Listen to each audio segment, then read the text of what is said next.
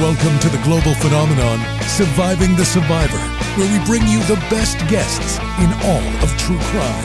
What's up, SGS Nation, and welcome to another episode of Surviving the Survivor, the podcast that promises to bring you the very best guests in all of true crime. And today, a show's so good, it happens every Friday, except last Friday, because we were covering the Charlie Adelson trial. Great Scott, it's your true crime Phil, and here they are. America's most respected detective, Phil Waters, who appears to not be in a Hawaiian shirt today for some reason. We'll ask why, because he's no longer on the Big Island. And then you've got Scott Duffy, former FBI supervisory agent out of the Delaware office, who is also a Commonwealth of PA police officer for 5.5 years. Of course, Phil Waters owns Kindred Spirits Investigations. He was a Houston homicide detective for many, many years, and was the star of the show The Interrogator that he wishes was called The Interview Room. Phil Waters, once you leave the Big Island, no more Hawaiian shirts? No, I'm in I'm in the real world now, so I dress appropriate to my presence in Texas. And I'm in my office here in the Woodlands, Texas, in the beautiful Woodlands, Texas. And how come there's no cowboy hat then? There should be a cowboy hat. Well, I have my cowboy art is behind me there. And have some other over here. And then, of course, I have, that's the shot from the third floor lanai in my house in Hawaii. So, and then this is a moon picture of in Hawaii. So I have it around me. But here we are. Phil Waters, I know it's bittersweet. You're back home, but you're no longer in the Big Island. Are you feeling a touch blue, if you would? Oh, the minute the plane touches down in Intercontinental, I'm counting the days that we're heading back. So there you go. You'll be there soon enough. And of course, I'd be remiss if I didn't ask. There have been a lot of emails flying around. Did you give Nugget one final kiss goodbye on her muzzle? I did. And of course, that was, that's always bittersweet, leaving that puppy dog behind. But my niece is there and will be there until December. And then my brother was over there for the last week. And so they enjoyed Nugget's company. And so we're in good shape. But she's kind of coming and going now. My brother told me that she was gone for a couple of days and then she showed back up. So I don't know if they're restricting her movement or she's breaking out, to get where she wants to be. But is this brother John who I met? Is this your only brother? Yeah. It is. Yeah. Yeah, you met him. That's right. Yeah. I love John Waters. Great guy. Scott Duffy, didn't see you for a week. You look bundled up. Temperatures are dropping there. The sick kind of person that I am, I have a TuneIn radio app. It's called TuneIn. I'm a radiophile. I love radio. And since I know the temperatures are dropping in New York, my hometown, obviously New Jersey, my home state, I decided I would listen to WCBS Radio, News Radio 88, just to hear the traffic and the weather. And it was a low of 49. Don't want to rub it in, but it's about 84 in Miami today. It's a little hot. How are you doing with the temperature dip there in Philadelphia? It's nice. It's probably raining. No sun today, but yeah, I enjoy the fall 50s and 60s, so there's no complaints here, except when it's raining. But yeah, ever the optimist, Scott Duffy. I get what is known as SAD, or seasonal affect disorder. I hate rainy days. It was raining yesterday. Ethel refused to get off of the chair. She finally switched from one chair to another chair. I posted that on Instagram on Surviving the Survivor. It was raining, and she looked at me like I was crazy because I tried to get her to go outside. She wasn't having it. Quick reminder, you can support us at Patreon, YouTube. I understand times are tough. You can't do that. Please give us 5 stars. And if you're in the car, listen to us on audio. We're everywhere podcasts can be listened to. Helps us greatly. Before we get kicking here, I'm feeling, by the way, shout out to Cindy Hollenbeck, who I've been speaking with. She's in the Moscow Pullman area. Frankie Figs chiming in here. I cannot believe it has been a year since these kids were murdered. This Monday marks 1 year. Of course, the victims are Kaylee Gonzalez, 21, her best friend, Maddie Mogan, 21. You have Xana Kernodle, who was dating Ethan Chapin, both of them 20 years old. Horrific, horrible, tragic story.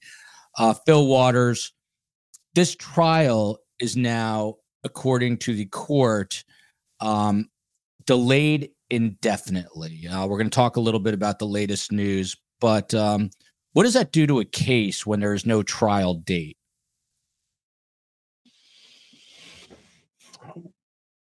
Have we been given any reasons why it's been delayed? Did they give any? Who's releasing the information? By the way, the DA. This is the court. Well, this is the court. And yeah, you know, there's just been a lot of motions within the court. As we know, the defense tried to get the indictment thrown out. That was a Hail Mary that didn't work, but there's just been a lot of motions and a lot of issues with DNA. And so now the court has basically said, and by the way, the trial was set to kick off this month or last month, October. What month is this? It's November. So it was set to start in October, I believe.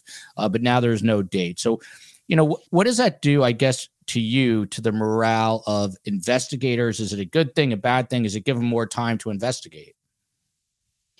Well, my experience has been when it comes to trial that when the frustration is for the detectives is we're just not getting it done. The detectives should be prepared, as I was, to go to trial. And we meet with the prosecutors and we formulate what the scope of the questions will be and so forth and so on, and what my testimony is going to be. And that's the same thing that's happening here. Most of these delays are going to be, it would appear, created by motions that the defense is filing and trying to muddy the waters and you know, get indictments. They're doing everything they can do, which tells me that the defense is very concerned about the scope of the evidence that the prosecution has. And so it does tend to wear down the prosecution, especially if they are ready to go. It's just kind of an annoyance. But any kind of a delay with something like this, especially this complicated and this high profile, it wears on both sides of this thing. And it wears on them in every way possible. I know when I had big cases that were kind of getting batted around like this, you know, you get pumped up and you think you're going, then all of a sudden they tell you, no, it's over with. It's not going to happen. And it's a letdown, you know. I mean, it's this constant up and down thing is not good. But when it comes down to it, when it finally does happen, it's going to happen. Everybody will be on their game and it'll happen. But it's just it just wears thin with everybody involved. And of course, the public is clamoring for, you know, this thing to go to trial so they can all, you know, see what happens and so forth and so on. So it does have an effect, but it'll come around. It'll be all right. I had a case that just recently closed, and it was an old case of mine from Houston. And that thing, it took almost 7 years for that to be resolved. So this stuff happens. Is that a Kindred Spirits Investigations hoodie? No, it's a shirt. It's a shirt? I don't wear hoodies. Looks like a hoodie to me. Scott can wear FBI hoodies. I do not wear hoodies. Oh, but that's it is a Kindred Spirits Investigations logo. It's tough to tell on this from this vantage point. Also, Phil, I'm curious, are you in an office? Because I see people walking by over your left shoulder, or are you in your I am in an office. I'm in a location in an office building, and where I am is called the Work Lodge, and it is kind of a honeycomb setup where you have all different sizes and of offices. And I've been here for almost 6 years. I know the owner, and just a great environment, and it's just a really, really great place to work. And it's got meeting rooms and all the amenities. I mean, the stuff that I don't have to go out and acquire myself. So it's it's really a nice setup. Very good. This is by the way, I'm going to get the hate mail already. I haven't even asked Scott a question yet, but this question is for Phil. So the reason we weren't on last week, twofold. Phil Waters traveling back from the Big Island, but it was also in Tallahassee covering the Charlie Adelson trial. He is a Florida dentist, now a periodontist, now a convicted killer. He was convicted by a jury of his peers. Phil Waters, he liked fast cars and fast women, dated a lot of strippers, and he had a Ferrari with the license plate Maestro, and he's now going to state prison. Would you be interested in purchasing his Ferrari? Don Hagerman would like to know. What model is it? You know, I have no idea. Don, if you happen to know, let us know, and I will let Phil know. Look at this comment. Scott Duffy, you handle drugs as part of your job in the FBI. You know crack cocaine is highly addictive. She says, I'm on vacation and it's my birthday yet. Here I am watching. What the hell is wrong with me? Scott Duffy, I had a Latin King gang member. They said it's better to be. Well, here, let me interrupt. Let me get my first interruption in. Please. So happy birthday to Lisa. Oh, yeah. And a happy 248th birthday to the United States Marine Corps. Semper Fi. Hoorah to all those Marines out there. Very nice. Are you allowed to, if you're not a Marine, am I allowed to say the SF word even? What you just said? I will allow you to say it, yes. Because I know your heart's in the right place. Yeah, Semper Fi, all you Marines. Thank you for your service. Thank you to Phil Waters. Appreciate that. Tough job, man. It's a tough job defending this country. Scott Duffy, any birthday wishes or advice about her STS addiction? Is it safer, in your opinion, than crack cocaine or methamphetamine? This could be worse because, you know, it's highly addictive. That's why. And, you know, it's so happy birthday, Lisa. Fantastic. What a great addiction to have. So hopefully many, many more addicts out there are watching along with you. Martha Nicholson. Okay, Phil, you and your wife will have to kidnap Nugget. I do not think STS Nation can handle losing Nugget. Glad you're back in the Republic of Texas. So, well, we were reunited with my Poppy dog, so we're not dogless. But and Poppy, it was great to see Poppy. She went, she did her whoop whoops and all that helicopter stuff when she saw us. So it was awesome. Look at this question, Scott. By the way, happy Veterans Day, Phil, from Lindsay Shea to all the veterans. That's tomorrow. Yeah. Thank you, Lindsay. And my kids were asking me what is Veterans Day, and I told them it is for people like Phil Waters who served their nation. Martha, oh, sorry, I just cut that off. We'll put Tolly back in a minute. Scott, can't you enlist the services of the FBI to airlift Nugget to Houston? Can you make some calls? Yeah, we can arrange that. Absolutely. There's Tolly in war-torn Israel right now. My STS fam, Joel COE, thank you all for caring, writing me, and just for being you. It means the world to me. I appreciate each and every one of you. I'm so blessed to be part of this community, and I love you all dearly. Right back at you, Tolly. Always say best guest, better community, and horrific what's going on in Israel all around. Innocent people are dying as a result of these terrorists, Hamas, and what's happening to the Palestinian people is horrific. But the United States was attacked by terrorists in the way that Israel was. I think the United States would be defending themselves. Black Widower. How was Bill Burr? I saw comedian Bill Burr last night with the COE. He is literally, my throat hurts. I was laughing so hard. If you guys have not seen Bill Burr, and you ever have the opportunity to see him, he's got a movie on Netflix now called Old Dads. I felt better because he's an older dad than me. He's 55 with a 3-year-old. And he did a whole bit on the submersible. And I was literally doubled over crying, which he then morphs into why white people make the mistake of climbing Mount Everest. And it was unbelievably funny. The guy's once in a generation comedic talent. Check out Bill Burr.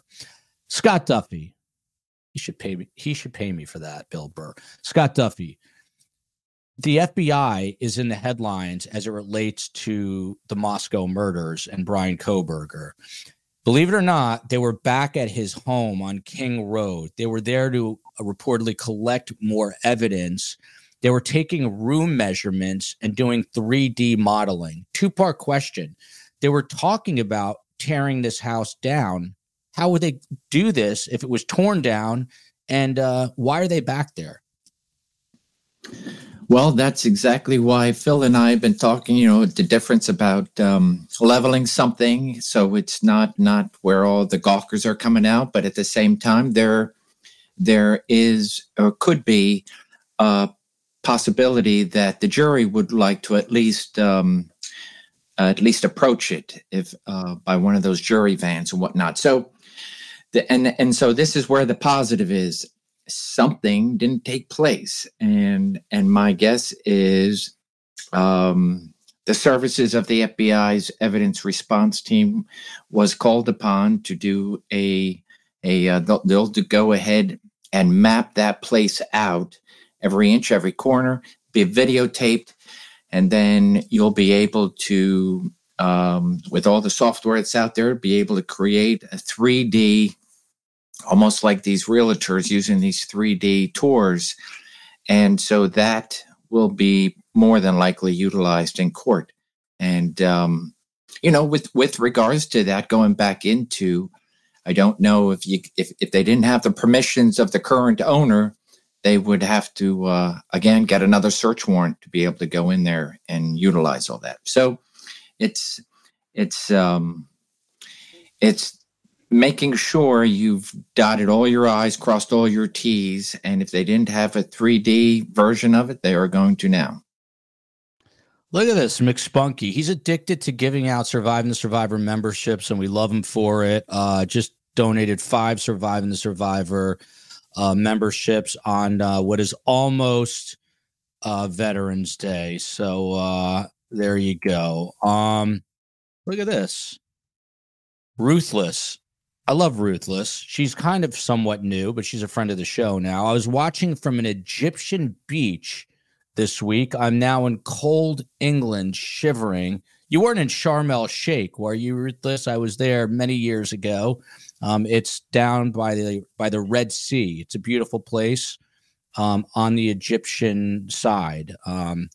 Cindy Hollenbeck says, I love Bill Burr. He's so funny. He is hilarious. The bit he did about you never want to laugh at the expense of other people dying, but he just started talking about the submersible and I couldn't control myself. Scott Duffy, the question must be asked. This murder happened a year ago. They basically arrested Bryan Kohberger in December. Why do all these measurements now? Why didn't they do it 2 months ago or 3 months ago or 4 months ago? I know it's annoying, but that's my job as a reporter, which I'm no longer really a reporter, but I will still ask the question. Those are good questions. And I would have assumed that all that was done. And so it's possible now that you have what at least what you're hearing, a long delay into scheduling a new trial date, right? Because we do not have a trial date. It's possible that as this moves further and further away, that it would be difficult to not level or destroy this place. And so as we get further and further, if the current owners are trying to level this place, then it's possible that at the very least, we will have had a 3D, all the measurements. So this way, any question that's going to be asked within the courtroom and trying to give jurors the real feel of what it's like to be in there, that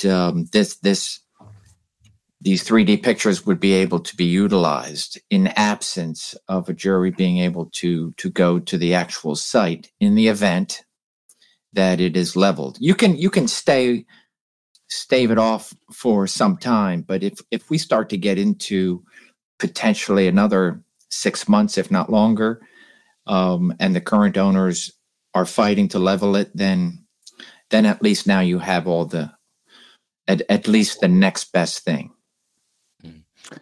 Scott Duffy, I could not help but notice you're not wearing glasses. How come?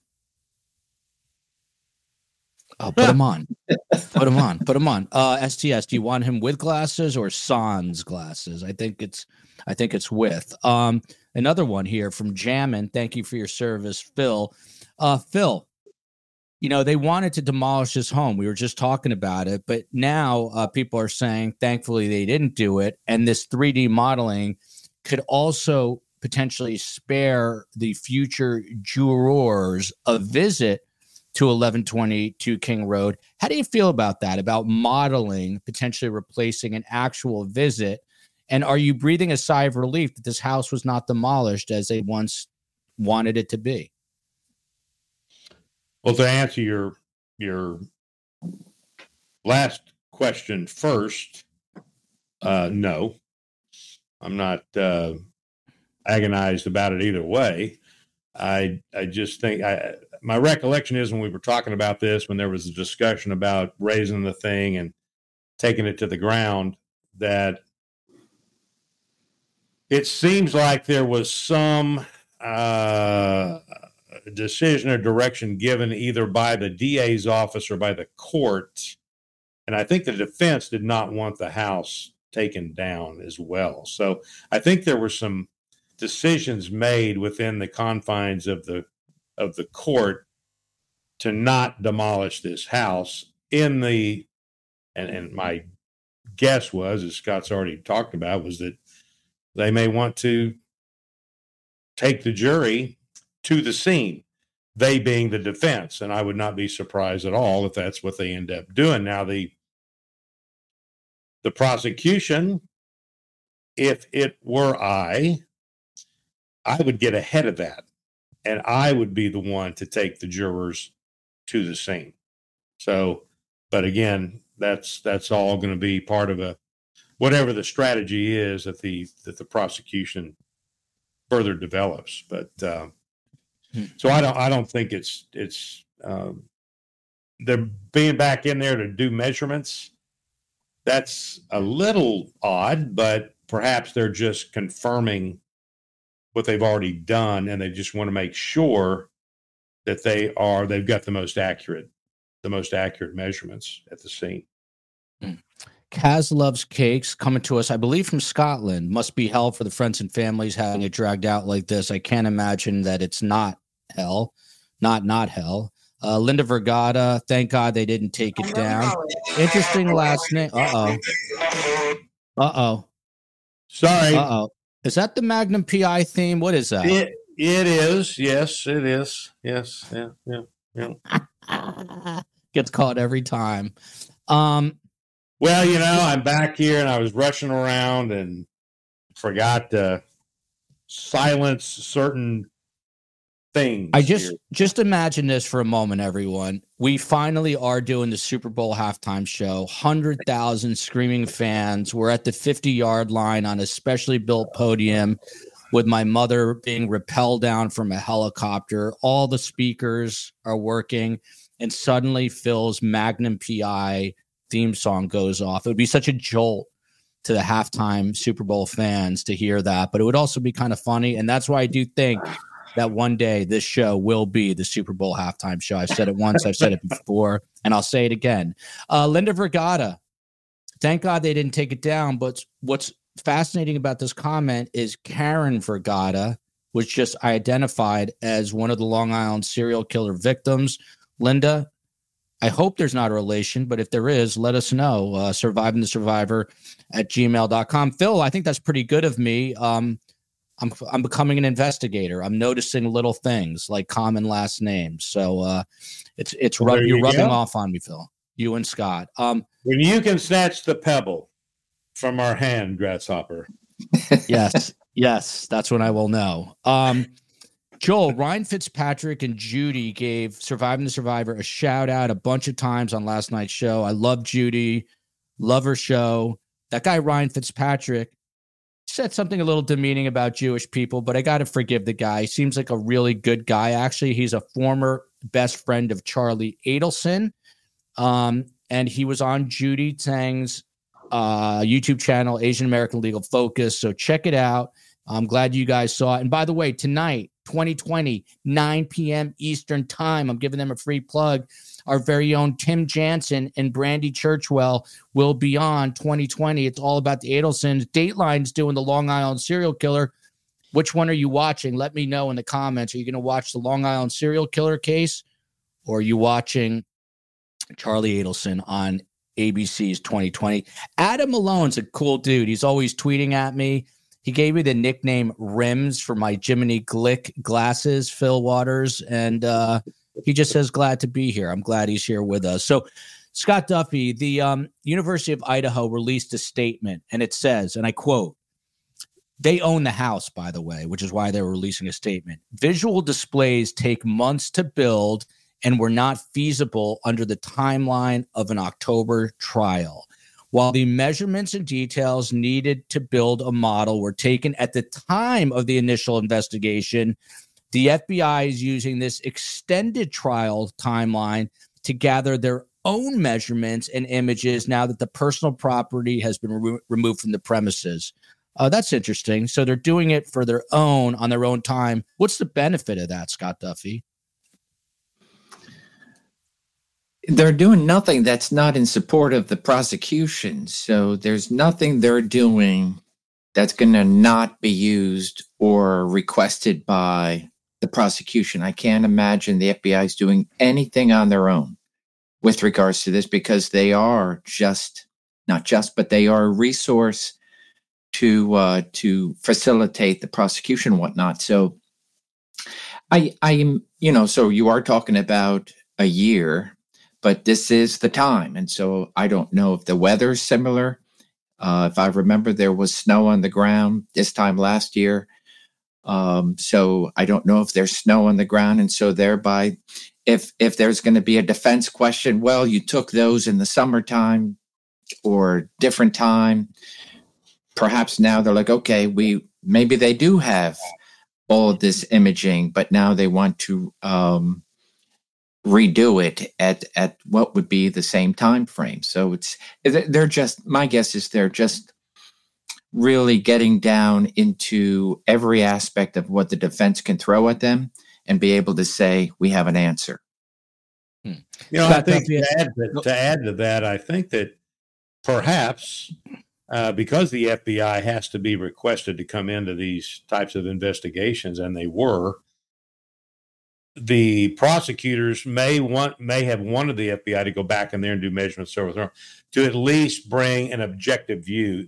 Having the detectives at Moscow PD, come in there and do those measurements would maybe not have the impact that the prosecution wants to have by having the FBI come in there and make those measurements themselves. It kind of adds a little bit of, in my view, it adds a little bit of objectivity to the overall strategy of of working the scene. By the way, there's a kind of a controversial comment, and you'll find out why, from Jason Truth that I'm going to bring to Phil's attention. But first, Scott Duffy, Misty May, the killers in this Idaho murders, adrenaline was pumping. Does that mean the killer could do more killing in a short period of time? What say you, Scott Duffy? Does adrenaline help you become, in essence, a more effective killer? That is a good question. That's, what you're talking about, definitely, but also when the adrenaline is up, you're not aware as much, and so this tunnel vision, just like somebody on law enforcement side, if they're involved in an active shooter, they're they're laser focused in on a target, and many of the senses that otherwise we utilize every day get focused into what is needed, and that could be, for example, your eyesight. So I would imagine very much like here, it's a fantasy, it's a fantasy, it's a fantasy. We know there are at least 12 times where Bryan Kohberger had got into that area, right, through GPS and whatnot, and so he's gearing up for this, and then finally on that night he's committed to it, and so your adrenaline is going, but then you become laser focused, and so yes, the adrenaline may very well help keep going with what you set out to do. But I'm not so sure if I'm reading the question right. It's not like, well, I intended with one, but because of my adrenaline, others. It's definitely something that could be used to his advantage, but at the same time, and I think that's what we in law enforcement rely upon, is their exit plan is not planned out as well as they thought, and because of adrenaline and all these other factors coming into place, they're just they make mistakes, and mistakes that law enforcement can detect, pick up as evidence, etc. So it's a good question, fantastic question.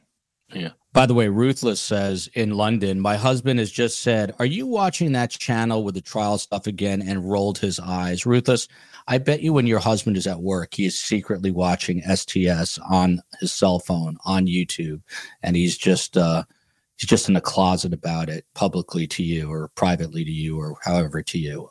Phil Waters, this is sort of the inflammatory comment that I would like you to address from Jason Truth. Interesting last name. We do no victim shaming on this show, which is why I would like Phil to address this with his own wealth of experience. The most mysterious and crazy fact, but this is a point that's raised often. The most mysterious and crazy fact in this sad, brutal murder case is the fact that DM, she's one of the surviving roommates, chose not to call 911 for 8 hours. She makes an excuse that she was in shock. Come on. 5-year-olds have called 911. Phil Waters, you've handled all sorts of cases, not maybe quite of this magnitude, but very close. You have a wealth of experience. What is your response to Jason Truth? Well, okay, you take this fact in isolation, and it doesn't tell the truth about what happened. And so this criticism of this witness, given the scope of what occurred and we don't know what she witnessed.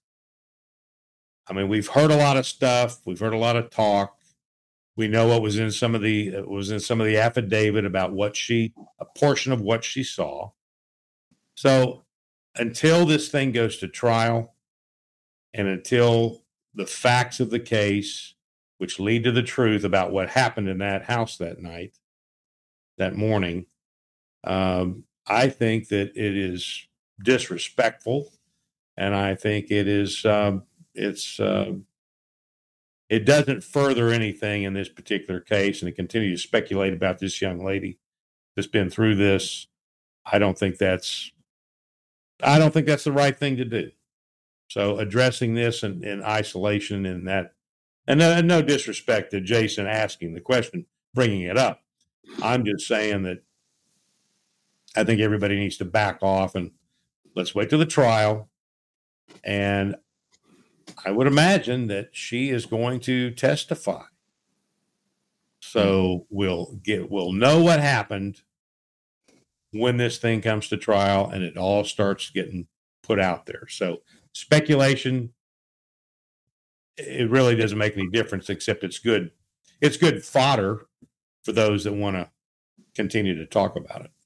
And I had J. Reuben Appelman on, who wrote While Idaho Slept, the book, and he spoke to DM's father, I believe it was, who said she's having a very hard time and is going through all kinds of trauma therapy. Cindy Hollenbeck in the Pullman, Moscow area says, no shaming the roommate for not calling 911. We've been over this 100 times.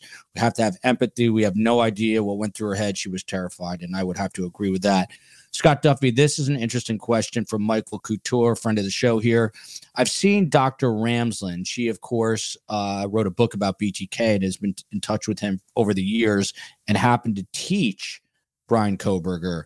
I've seen Dr. Ramsland on this show. She has been on the show. This is before we were really true crime all the time, and learned that she taught Kohberger at one point. Curious to know if she might be a witness in court, Scott Duffy, and how her background knowledge could be used. Since she was a teacher, could she be subpoenaed here? Yeah, she and others from his could be. And that's ultimately, my belief would be detectives or those acting on behalf of the detectives, anyone that the detectives would have requested, like another agency, to go out and conduct interviews. My belief would be that anybody teaching in the criminal justice field would be interviewed and see what they know. For example, what papers did he write? Perhaps what doesn't make sense when you're reading a paper real time. Now all of a sudden you have a crime to go back on. There could be little things in there that just jump off the paper and say, wow, this was something that could be useful. So absolutely, as long as it's relevant, as long as they're between papers and what might have been said in the classroom or however he was going to class, it could have been through Zoom, and how he interacted with others could very well play a part. At least to have all them interviewed, and then of course it's going to be up for prosecution to say, hey, these statements would be relevant, even though they're not part of the actual crime. Jason Truth says, didn't mean to victim shame. Dylan is a survivor. She's still a victim. Many have said this, listening to Phil now. Thanks. You're welcome. I wanted to address that since it does come up a lot. Look at this from Gretchen in Bergamo. My husband always asks me if I'm watching the Murder Channel ID. Again, this morning I tried to explain. I mostly gave that and Law and Crime up, Dan Abrams, because STS is so much smarter. Take that, Dan Abrams. I don't think Phil and Scott realized we actually beat Law and Crime with our numbers on the Charlie Adelson verdict. So I was very proud of that. And I took a little cheap shot at Dan Abrams. So come at Dan Abrams. What are you going to do? No, I like Dan Abrams. Well, I hope you got your Adelson fix done. It's out of because yeah. I mean, it was getting annoying. It was all things Charlie Adelson. Oh my gosh, man. Get over it. Okay, the guy's convicted now.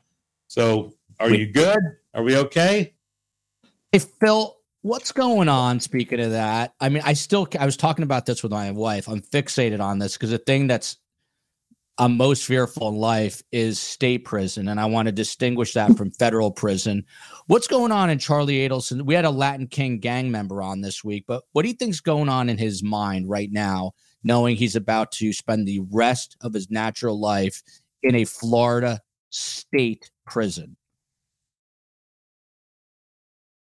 Bill Waters. He's probably going to want to get his rear end surgically sewn shut would be my take.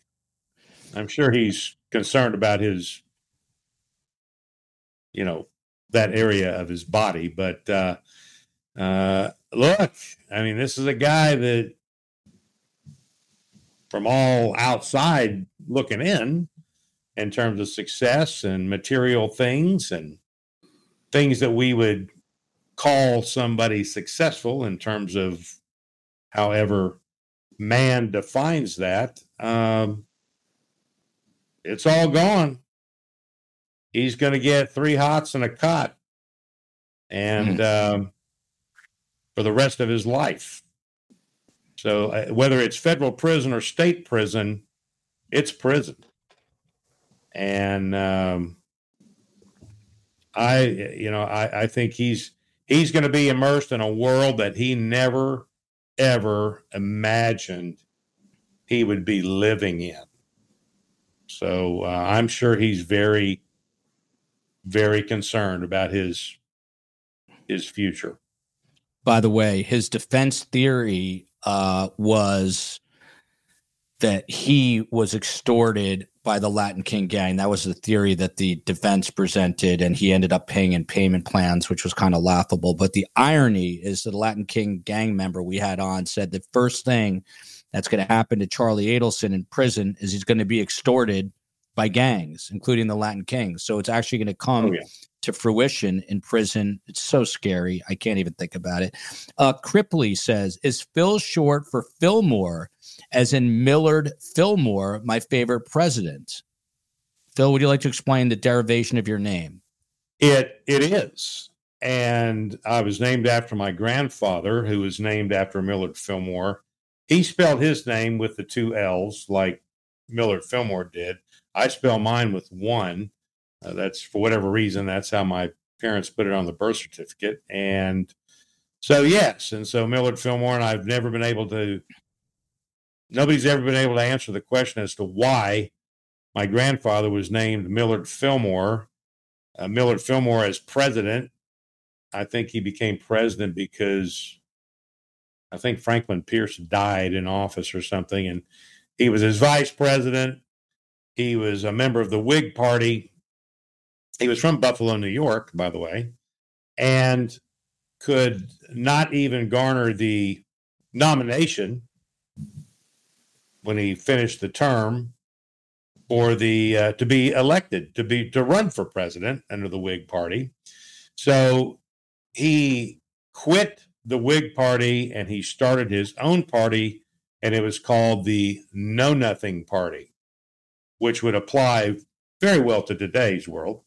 But the only thing that he did of really any significance while he was president, and this is kind of legend anyway, was that he is responsible for putting the first working toilet in the White House. That's fascinating. That is fascinating. By the way, my grandfather's grandfather's name was Milton. I love that name, and Millard is not far off from Milton. So I don't know, if I have a grandchild, I'll have him call my grandchild Mill. How about that? We'll split. Of course, that makes my initials MF. So it's not what everybody's now thinking of. So it is Millard Fillmore, and if I might, I'll just tell you a funny story here. So when I was working patrol at North Shepherd in Houston, Texas, HPD, on our name tags, of course, we have our initials and our last names. Well, mine says MF Waters II. Of course, I would get guys that I would be talking to on the street or I'd be arresting, and they'd look at my name tag and they'd see the initials MF and they'd start laughing. And I'd say, nope, not what you're thinking of, but it can if you don't do what's right. So there was another officer there whose initials were, and this is a true story, whose initials were FU. And we tried to convince the roll call sergeant to let us ride together. And he would never let us ride together because he was scared to death that he would be getting a series of complaints about officers MF and FU. So we were never able to ride together, but it was just one of those funny ironies in law enforcement at Houston PD at North Shepherd Substation. Interesting. Someone else was asking if you wanted Charlie's Ferrari. Super sticker here from Vicky Kennedy. Thank you, Vicky. Black Widower, she comes to us from the Republic of Ireland. She has a sharp tongue and sharp wit, and she's funny. And she says, my grandma's name was Cannonball, or granddad, I guess. I don't know. You left a letter out there, but I like that. Cannonball would be a great name. For those of you who are not accustomed to Fridays, it's off the rails. This is a typical Friday for the most part. we are going to talk about other big true crime stories of the week, which I have lined up, but we're going to finish out on these, Brian, latest with the Moscow murders. Scott Duffy, one thing that's very interesting about this so far is they've been going back and forth about DNA. We know that there was DNA found on the knife sheath, and then the state was using IgG, investigative genetic genealogy, and that's how they allegedly tracked him down, or investigators, I should say, were using that. And then the defense said that they were going to contest some of the science related to the DNA found at the scene. But the thing that keeps jumping out at me, there's also 3 unidentified male DNA sequences found there. How problematic is that for the state? Because obviously the defense is going to say, look, we don't know who these 3 people are. Now, I will preface that with a caveat. I just watched, there's a very interesting doc, I wish I could remember the name, on Netflix right now about a horrific murder in, I want to say, Lynchburg, Virginia, 1985, 1986. They were kind of, what's the word? They were socialites. And this daughter and boyfriend at the time slashed these parents' throats. And at one point, there was some unidentified DNA found at the crime scene. It turned out there were partial profiles, et cetera, et cetera. Is that what we're going to find out here eventually, Scott, that these are partial profiles, or how problematic is that? I don't think it's problematic. I think, and a good investigator, along with a great DNA expert, will be able to fill in those gaps. So think about going into not just an horrific crime scene, but the crime scene was a very popular, like any other college apartment. There's lots of people. And then, of course, once a crime scene has taken place, now you have medical personnel, the coroner, lots of investigators that are all there. And of course, you're supposed to have your protective suits and et cetera, so you're not contaminating or bringing anything that's not already there. So it all depends. For example, if this sheath is what was holding the murder weapon, and it is left behind, that's a great source, right? That's something that was brought to the crime scene, did not belong there. It's foreign to this apartment, to this house, and so thereby, you still need that. A jury needs to know what's to say that's the sheath of the murder weapon versus the sheath of somebody else, right? And so you have to bring together that narration. And when you start testing for fingerprints or DNA, you're going to come across additional pieces that are just not tied to your suspect. And so you're going to have to create another story. And that's not going to come out until trial to say what this is and why that was tested and why it doesn't come back to Bryan Kohberger, et cetera. And of course, to your point, is it possible that it is partial and so thereby couldn't have gone any further with it? But my belief, like anything else, you explain the negatives with the positives, and to have additional pieces of evidence or DNA, it's something that's collected, something that shows it's tested. The defense will get a hold of it. They'll make it a red herring, like, aha, there's somebody else involved. But this is where it takes a good investigator to say that was tested, but here's the reason why it's not connected. And ultimately, I think that's what's going to come down to. Lindsay Shea says it's an excellent documentary on Netflix. Lindsay, if you know the name, I forget the name because I just watch docs and I pay no attention. Let me know the name, but it was about a murder in Virginia in 1985 of very high profile couple. Misdemeanor OG, I'm not going to read this comment, but I'll let you read it. I taught a kid and that was his name. True story. You can phonetically, that's because of Phil's MF and FU comment. Where is Phil, Scott? He seems to have disappeared on us. He just took off. Yeah, I think he's either buying a new Ferrari or his internets are giving him a hard time. Christy Gonzalez, she's the mother of Kaylee Gonzalez. May she rest in peace. Scott Duffy, she just spoke to Brian Enton, of course, of News Nation, a friend of the COEs and a friend of mine. Julie Frew says, Phil, come back. Phil, where are you? Let's see if you texted me. Hang on a sec. Did Phil text me? No, he did not text me. So maybe he is buying a Ferrari. By the way, we're still working on the Ellen Greenberg case. I just got an email from a text. Go ahead, Scott. Did you see the text? Oh, no, I didn't. A power cord got disconnected, so he needs to be back in. Where is he? I don't see him. Tell me he's not in the waiting room. Okay. Tell me he has to go out and come back in. And I don't see a text. The mystery is growing. I might need the FBI here. Where the hell is this guy? We'll see if he comes back in. Everyone, hang tight. The suspense is building. Will Phil Waters get back into this episode of STS, or will he forever be banished? Dom's mom, meanwhile, gifted 5 memberships. Scott Duffy, till I see his face, I will continue with you. Christy Gonzalez. Just a quick note: he is saying that he's in the waiting room. It's just. Let me see that. I can't. It says he's disconnected. I love handling technical issues on the air. I don't have a text from him.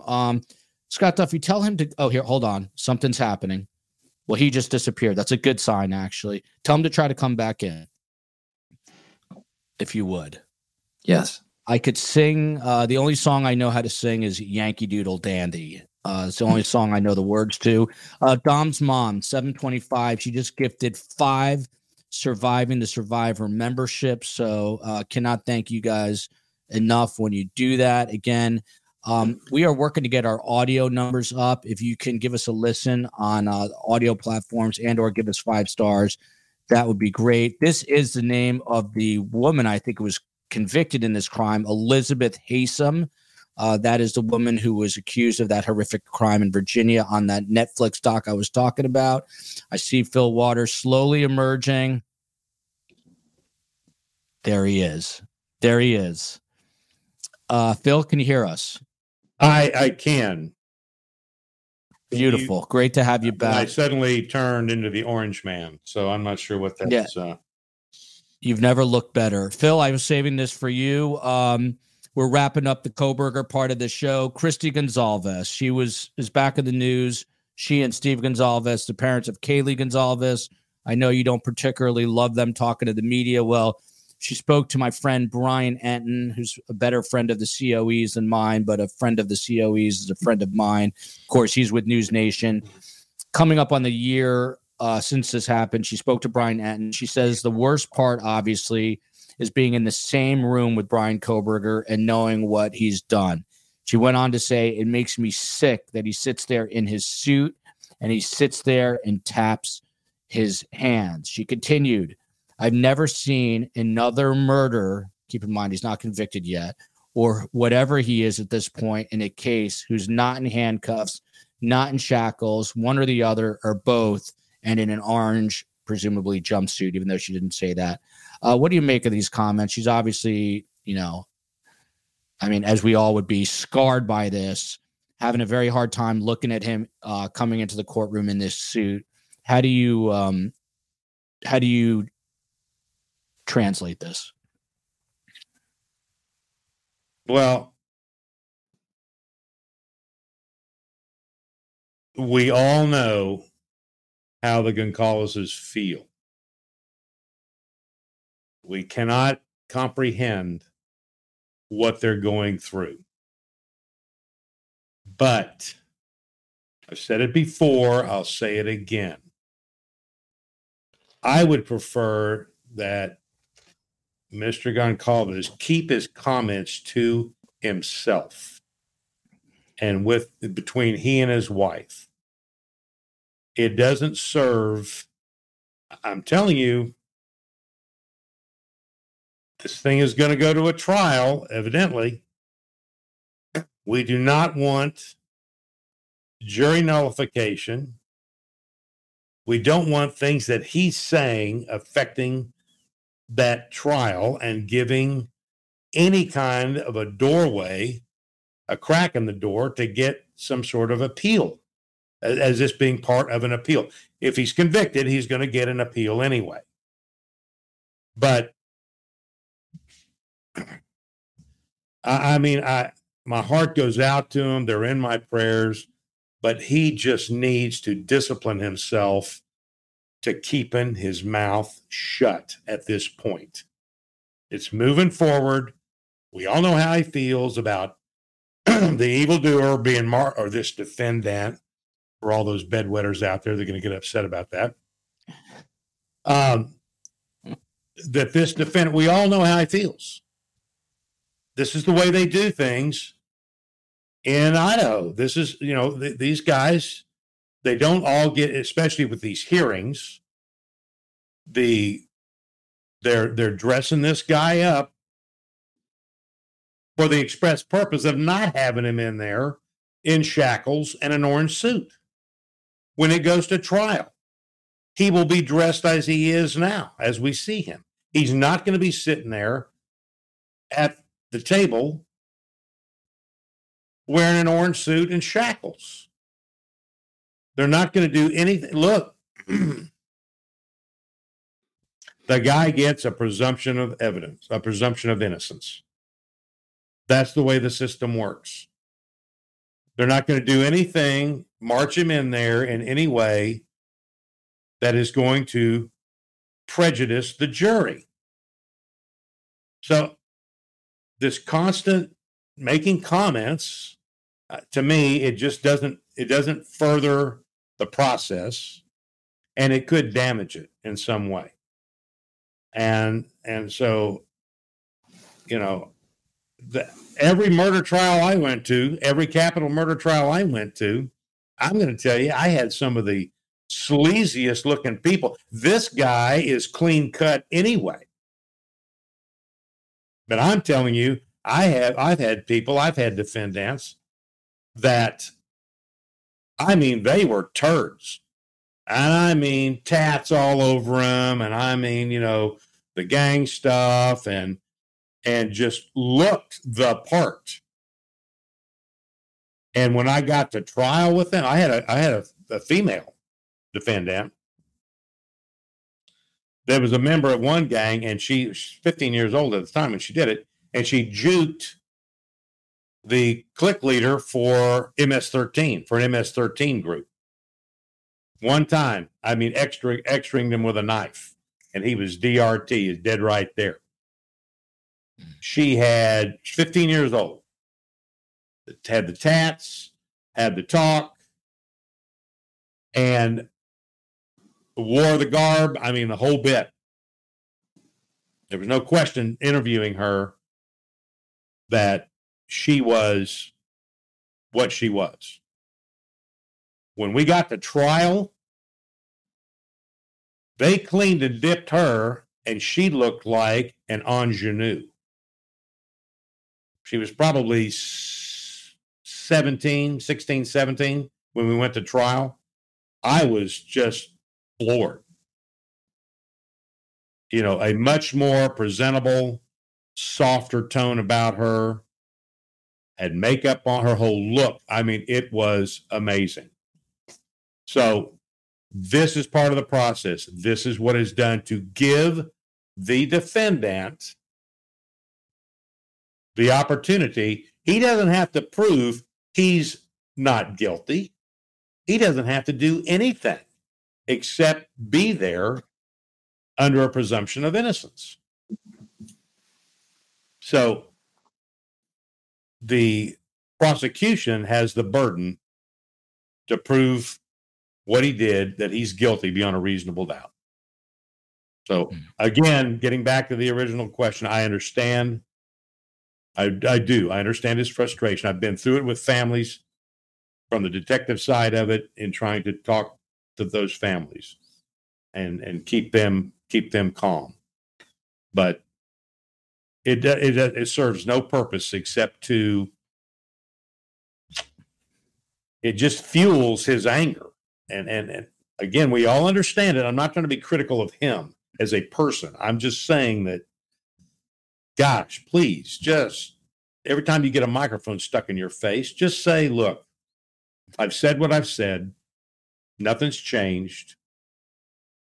We're looking forward to a trial, and we hope that it's going to happen as soon as possible and be done. But he's gotten caught up in it, and again, I don't think it's serving the process well.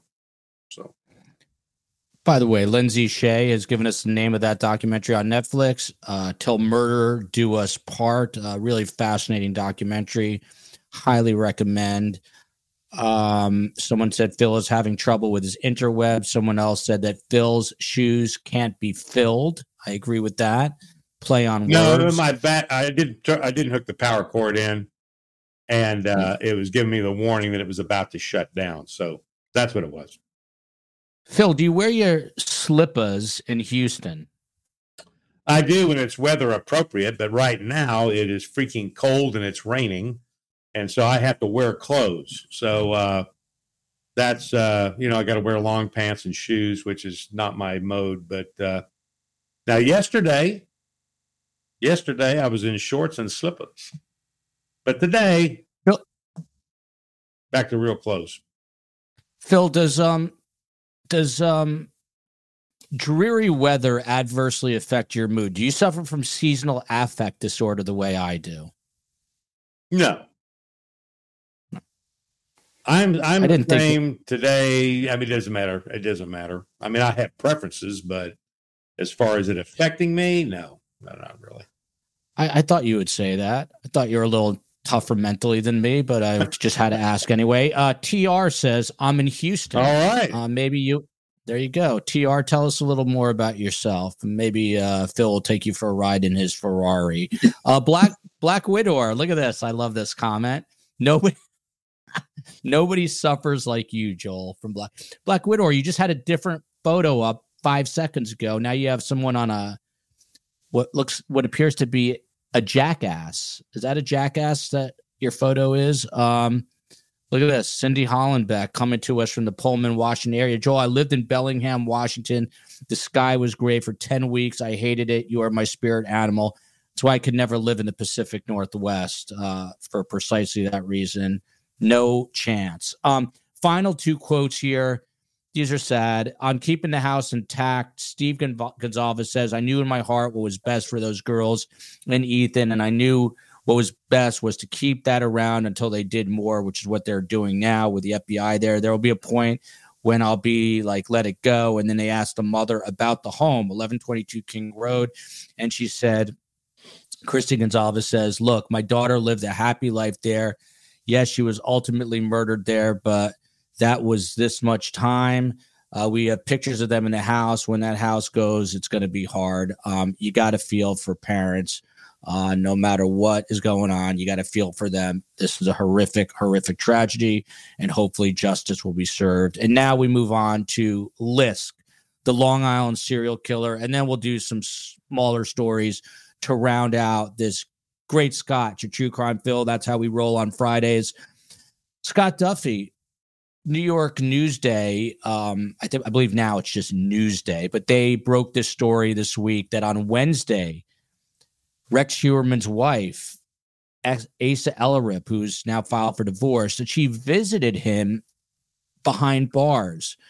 A lawyer, Bob Macedino, a lawyer for her, confirmed this, saying, I can confirm that Asa did visit with Rex yesterday. I have no further comment. You're a former investigator. You're an FBI agent. What on earth do you think they were visiting about? Were they talking about the divorce? Some people are now, in light of what we have learned, about this swinger lifestyle, and she was there when some of these women apparently were in their home. Think that there might be more than meets the eye. What say you, Scott Duffy? It could be all the above. It could be if they are both involved and so they're co-conspirators, it's better to go in person rather than be talking through phone calls and paper, which can ultimately be intercepted by law enforcement. So it would be smart if there's a co-conspiracy issue. And then it could be, hey, I need those passwords, and only you have them. So it doesn't surprise me. I don't know what their life was like leading up to the very day of his arrest, when they're both in the dark, that he's being looked at and ready to be pounced on and arrested. So if their lives were whatever they were, happy-go-lucky, whatever, including everything that's been talked about, then her going back to him, even though she's filed for divorce, none of that surprises me. I mean, people, and I wouldn't be surprised if it's not the last visit. So it doesn't strike me as being anything out of the ordinary whatsoever. Phil Waters, could it be that she went there to tell him face to face, I hate your guts and you ruined my life?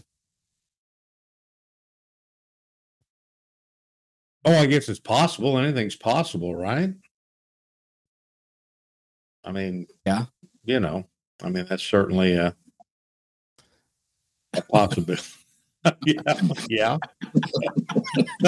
So just so you all know, the jail spokesperson, a woman named Victoria DeStefano, she declined to comment about this visit. She says, and I quote here, I love bureaucrats, Phil. As per policy, we do not release the names of visitors, but I can confirm that Rex Heuermann received a visit yesterday. So it looks like she was there.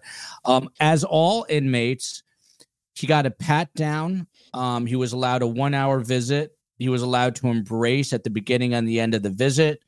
All inmates are searched after visits. That's when he got his pat down. The attorney for Rex Heuermann, Michael Brown, had no comment, but Phil Waters, maybe you can elaborate on this question a little more. Rodney Harrison is the Suffolk County Police Commissioner, and since we last talked, he offered his resignation, which it stunned people. Why leave now, just when this case is gaining steam? He said, serving as a Suffolk County Police Commissioner for the past 2 years was not only a privilege, but one of the greatest highlights of my law enforcement career, and that is because of all of you. And there's a question here from Misdemeanor OG. What's going to happen to the ongoing investigation now that the best commissioner, Rodney Harrison, has left? What happens? Why leave? Well, I have no idea. That's the first I've heard of that. When did this happen? We break news on I almost said on News Nation, but I forgot the name of my show. We break news on Surviving the Survivor. When did this occur? This happened within the last 10 days, I want to say. Really? But we were busy, as you said, with Charlie Adelson. Yes. And I don't think we discussed it because you don't even know about it. But yeah, this just happened. It's very mysterious. If anyone has any more light to shed on this, please let us know in the comments section. Now that you said this, my question would, of course, the big question is why? Why would he leave? I don't think at this, this misdemeanor's got this question here, what will happen to the ongoing investigation? That will continue. I think that the tone has been set and that will continue. But my curiosity is the why. And my thought is that he has been made an offer somewhere else for a lot more money. Would just be my guess. He may have got an opportunity somewhere. I would hope that it's not something nefarious, like he got caught, doing something. I hope it's nothing like that. I mean, this guy looks to be a pretty solid guy. So I hope it is something where he was given an opportunity and he's moving a little further up the food chain.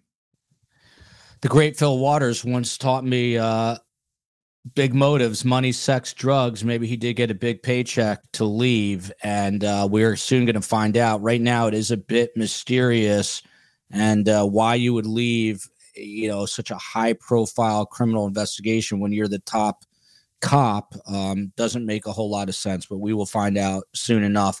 Scott Duffy, the New York Post always does interesting work on talking to people that knew Rex Heuermann, and they spoke to a couple of coworkers, and they actually got this from Dateline, so credit to Dateline. They have a show, as I said, airing tonight about the Long Island serial killer. They spoke to a couple of former coworkers of him, I guess people who dealt with him, because he was an architect. He had his own private firm. And this one person named Jeffrey Street Armand described him as being very assertive, maybe even leaning to the point of being aggressive. A second coworker said she just didn't feel comfortable with him at all. She was like, I don't want to be in the office when he comes and picks up the check. He wasn't easy at all. And she went on to say that you just start to feel afraid of the world. From a legal standpoint, once this goes to trial, how important are these sort of character witnesses that will explain the feelings they felt? Is this something that will be allowed in even in a trial? I don't. I mean, they can try. I'd be very surprised if they can bring in just. And typically, you would see that on the defense side when you're bringing in these character witnesses to say what a great guy and do anything or what a great whatever. But these, you wouldn't bring those typically in. Let the evidence speak for itself, unless the only time I could see prosecution bringing in a witness like that is if he said something that equivalent to a confession at the water cooler or something. But yeah, getting the heebie-jeebies, and I don't. Those are. Granted, I would still be very surprised if law enforcement did not go out to speak with neighbors and colleagues, et cetera, to get an idea of the type of individual he is, and anything he might have said. And then, of course, did he give anything to anybody? It's amazing what you can gather from these people who may have absolutely no connection to a crime, but, for example, a cell number, an address, or whatever, something that law enforcement didn't have previously. They can then run and check leads, and it might take them somewhere that's necessary. But I don't see just those type of office banter conversations ever coming into. But if I could also say, I will say our newly elected City of Philadelphia mayor, she did announce that she will be announcing a new chief of police, a commissioner, before Thanksgiving. So it's, who knows? Well, I just did a little Google search here on the good commissioner, and it looks like, I mean, he has stated that he's leaving to spend more time with his family, and there was a change in leadership at the county, at Suffolk County. The man that hired him is no longer there. There's another person replacing him, and I don't know if that was an election process or whatever that was, because we just had an election, so that makes there's a new there was just a brand new Suffolk County executive, and you see here Jan says so he just had elections. That may be, I think this he said up here that wasn't part of it, that he doesn't get involved in the politics, so forth and so on.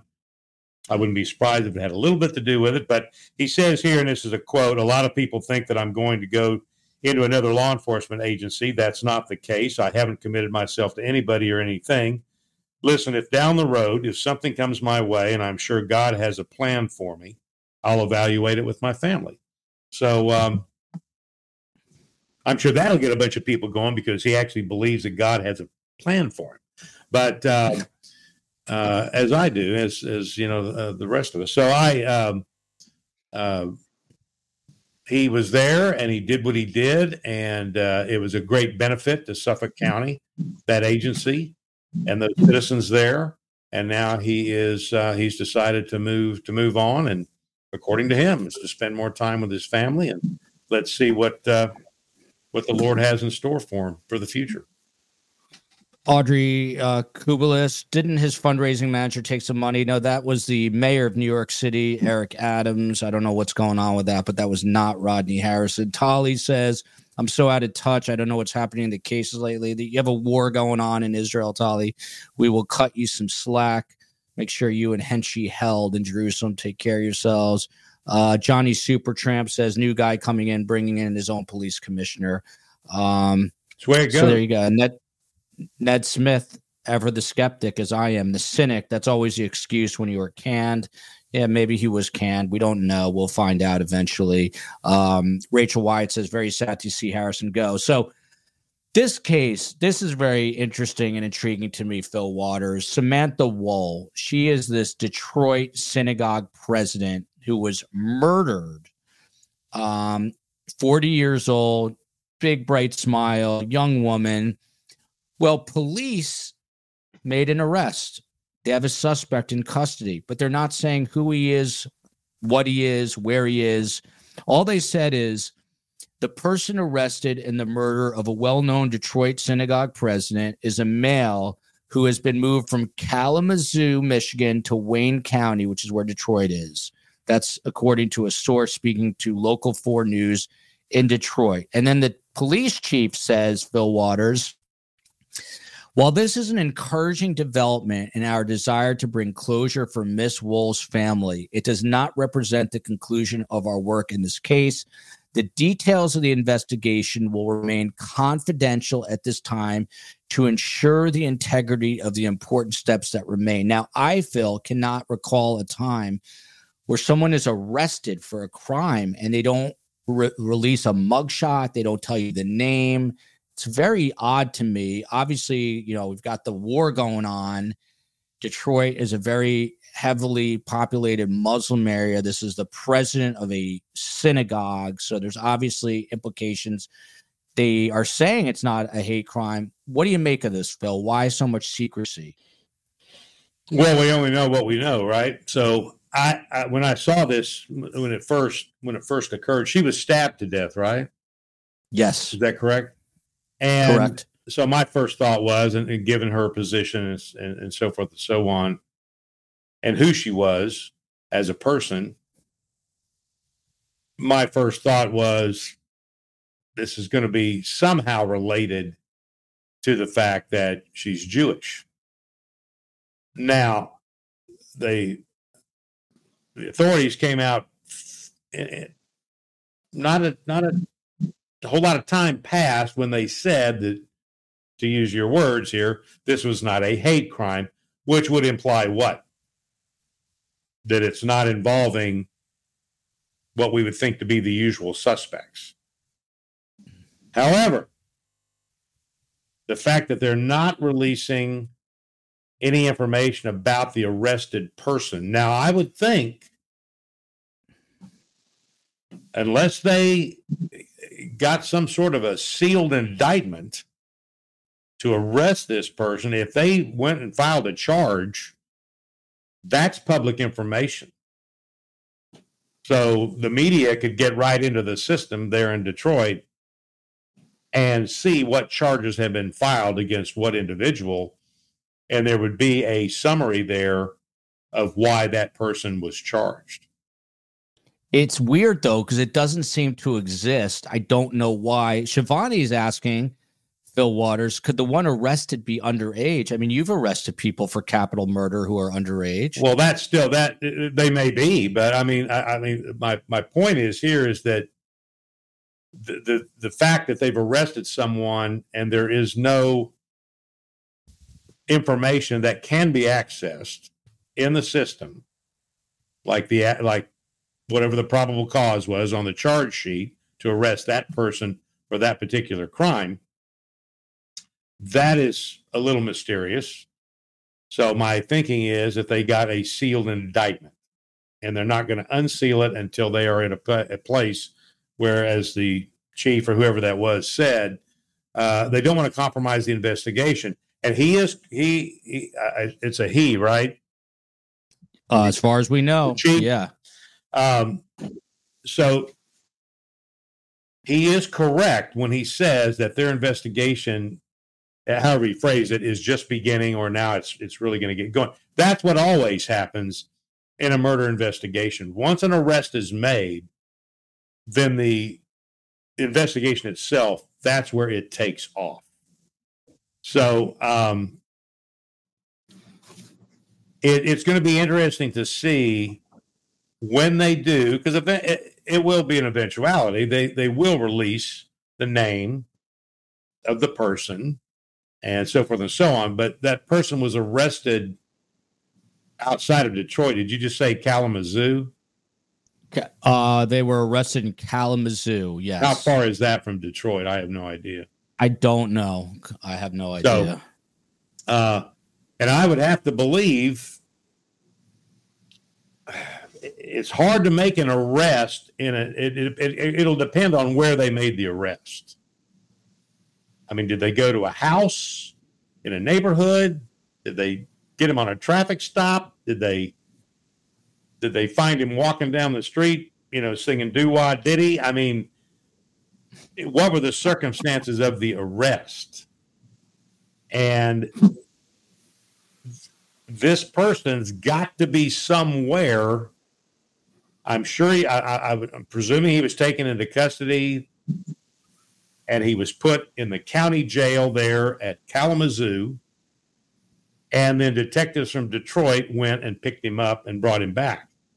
So whoever this person is, they're documented in two different places as to who they are and what they were arrested for.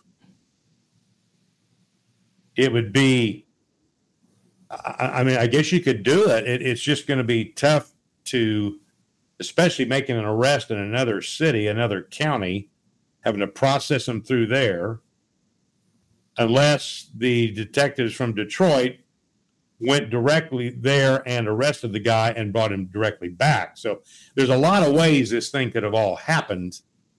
I'm impressed that they've been able to keep the identity of this person, this suspect, under wraps for this long. So it will be interesting to see who it is, and the circumstances, at least what I've read. I believe she was killed outside her house in like her driveway or front garage. It's interesting. They authorities say that they believe she was attacked inside her home, and then she stumbled outside before collapsing on the sidewalk. Yes. So then you have all those questions. Excuse me. You have all those questions, right? Was there forced entry? If there was no forced entry, then the presumption is that she knew her attacker. Then you're going to do a canvass of that neighborhood. Who was seen coming in and out of her house? Was anybody seen? There may be no witnesses to it. Is there any video available? So forth and so on. So, and the fact that they've made an arrest, when did this happen? It was like a couple of weeks ago, right? The arrest was fairly recent, in the last week. No, I'm talking about the actual. Oh, yeah, this happened a few weeks ago, 3-4 weeks ago. Saturday, October 21st. 21st? October 21st, when she was found. So it's been, what, 2.5 weeks, something like that? Yeah. I am pretty certain they were on whoever this person is pretty quick. And that's what's facilitated this arrest, because you've got to put things together. These things don't happen in a vacuum. So it will be interesting. I'm very interested to see, as I'm sure everybody else is. But from an investigative standpoint, I'm very interested to see who the suspect turns out to be. And then that's going to, of course, obviously, that will answer a lot of questions. And but I am impressed with the fact that they've been able to keep a lid on this thing. And the chief is right. It does protect the investigation, and that has to be done. We live in this fast food world, right, where everybody's expectation is that we need to know this stuff right now. We should have this right now, blah, blah, blah, blah.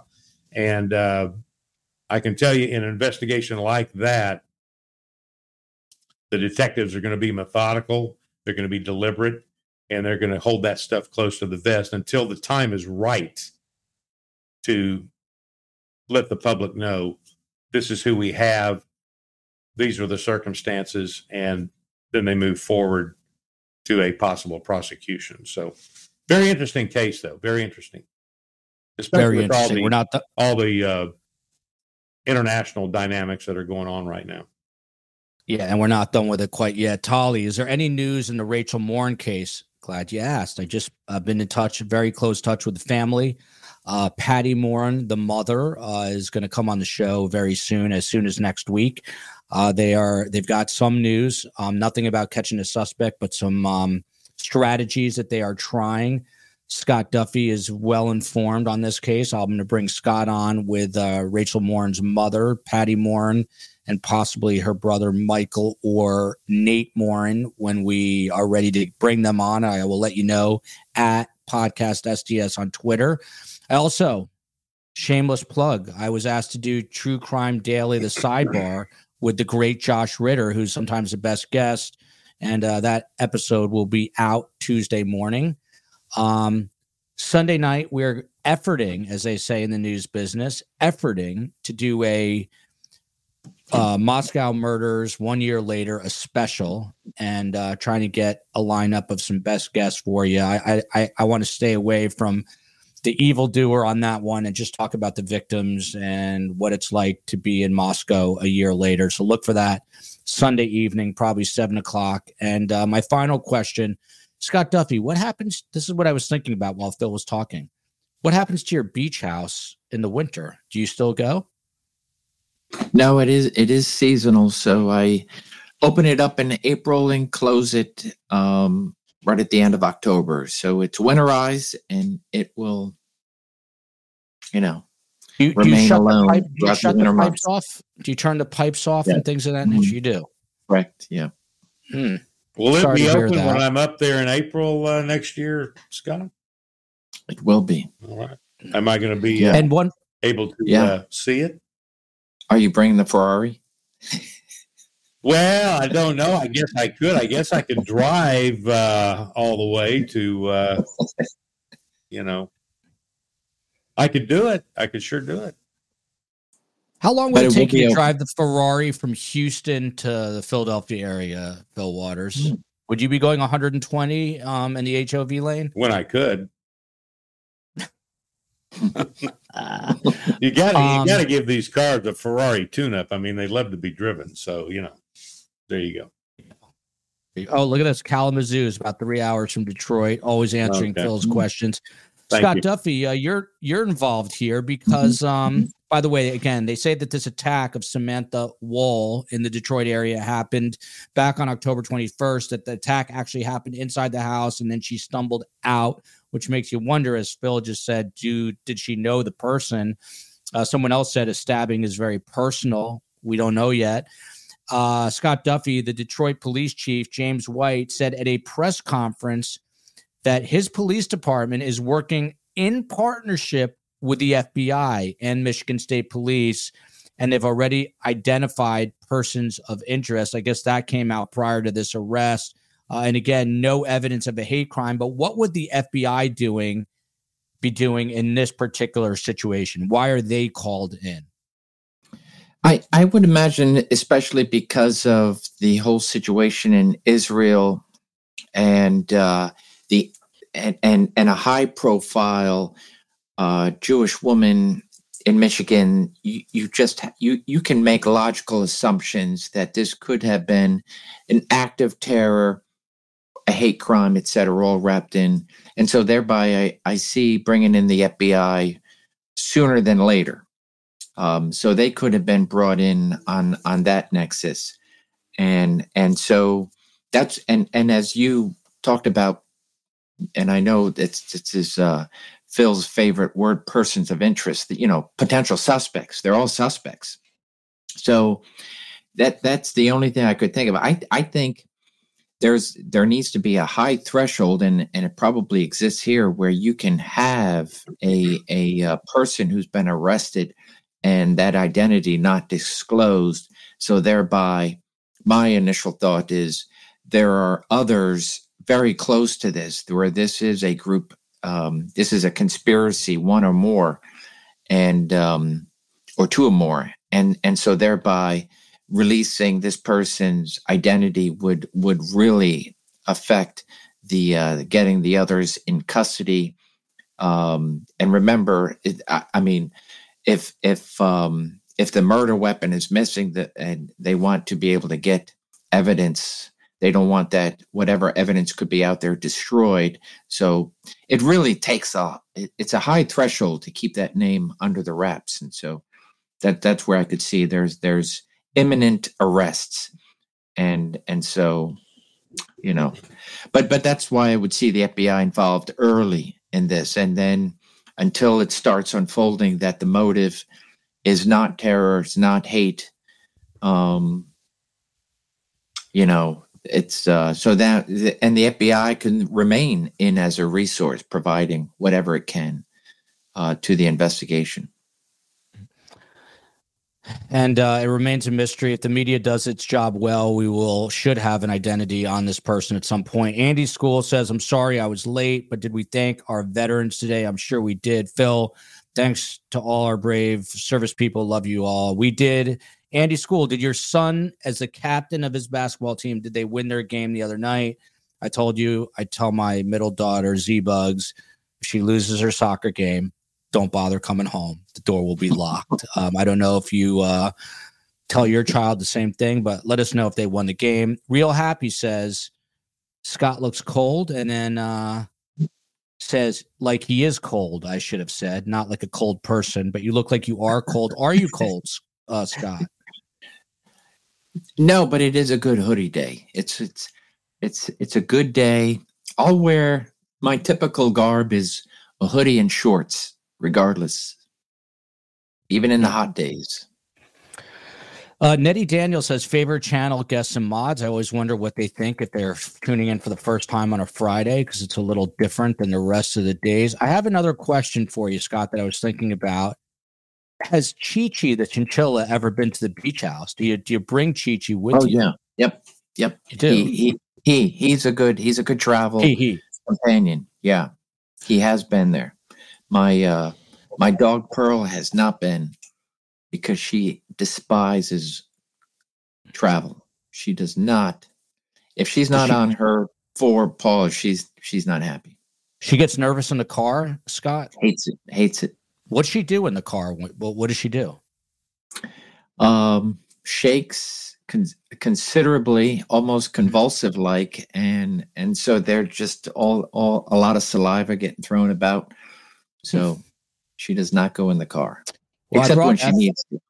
Yeah, I brought Ethel to the dog park yesterday, and I used to do this with Mabel Rose. May her memory be a blessing. I could almost cry right now. But anyway, I brought Ethel to the dog park.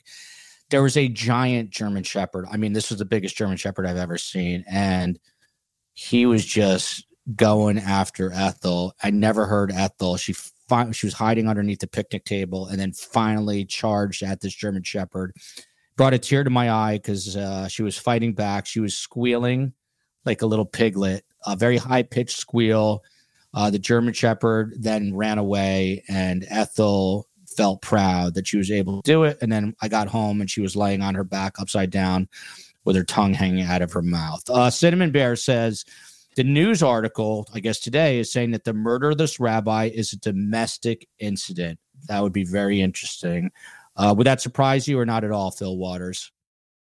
No, I think given the, again, what we talked about is if there's no forced entry, somebody she knew, the knife, that may have been just a weapon of opportunity to whatever the disagreement was, and to whatever that argument got, whatever level it got to.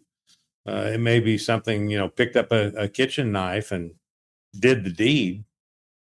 And it's just usually I mean, when knives are used and in those kinds of situations, I mean, it's usually a personal thing. And so I would not be surprised if it's going to be somebody that she's got a prior relationship with. Yeah, Andy School, who is in the Detroit area, says a friend of mine here in Wayne County is saying that this was not a hate crime surrounding the synagogue president. He implied through knowledge that it was personal, someone attached to her in her private life. So we will soon find out. Rachel Wyatt, the big if only Scott Duffy was single. If only Scott Duffy was single. And that's a big if, because he's not. He's a happily married fella as far as we know. On to the next story. This comes from your Commonwealth, Scott Duffy, and this is a very disturbing story. This is a former Pennsylvania vet tech turned nurse and suspected serial killer. You familiar with this case, Scott? I am not, so I'm looking forward to it. So, under her care, 17 patients have died. Her name is Heather Irene Presti. Heather Irene Presti. She was first accused of injecting 3 patients with insulin, killing 2 and injuring a third in November 2022, and later claiming that she felt, quote unquote, bad for their quality of life. Again, 17 patients died in her care. She was arrested last May. This is what I find hard to believe. She was fired from 11 different medical centers, 11, because of complaints of abusive behavior. Do these people not do background checks on their employees? I mean, 11. I'm 54. I haven't worked in 11 places. Now the COE's worked in 37 places, and she's younger, but that's just a different generation, perhaps. But what do you make of this? This is very sinister, Scott Duffy. This is a woman who swore an oath to take care of people. There have been comparisons to this guy, Charles Cullen, who was a New Jersey nurse. There was a movie made about him called The Good Nurse. Did something very similar. The detective who worked this case said that he thought that she was a budding serial killer. What is your thought on this? That you're going in to get care, you're getting these insulin shots, and she's literally killing you with what is supposed to be health care. Yeah, and then that as you were explaining it, that's exactly what came to mind, the Charlie Cullen case.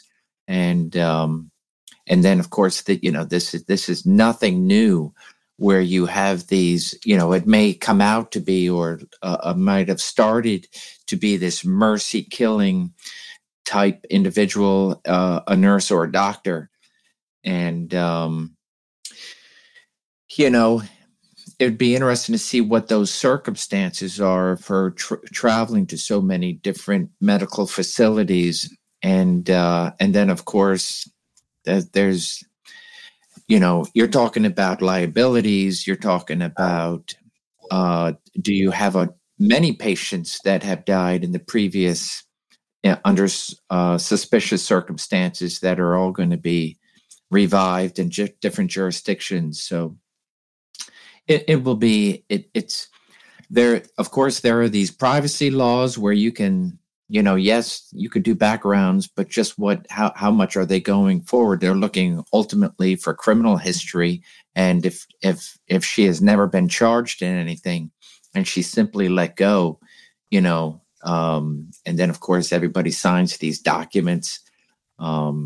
Is the hospital going to be able to get anything? They're not going that far to do an investigation, unfortunately. And so things like this do take place, and they're allowed to fester and take place because of these lack of, inter-medical facilities being able to talk and be able to gather. And it wasn't all that long ago where a teacher who might have been abusing children or suspected in abusing children and is able to travel about. And then, of course, the laws have changed to realize, hey, we have to protect these children. And so thereby, if you have somebody that's traveling states and different schools, there could be an issue. So so very much in the medical field, it's, unfortunately, it comes down to people protecting their business and then letting somebody go and then harm somebody else in the future.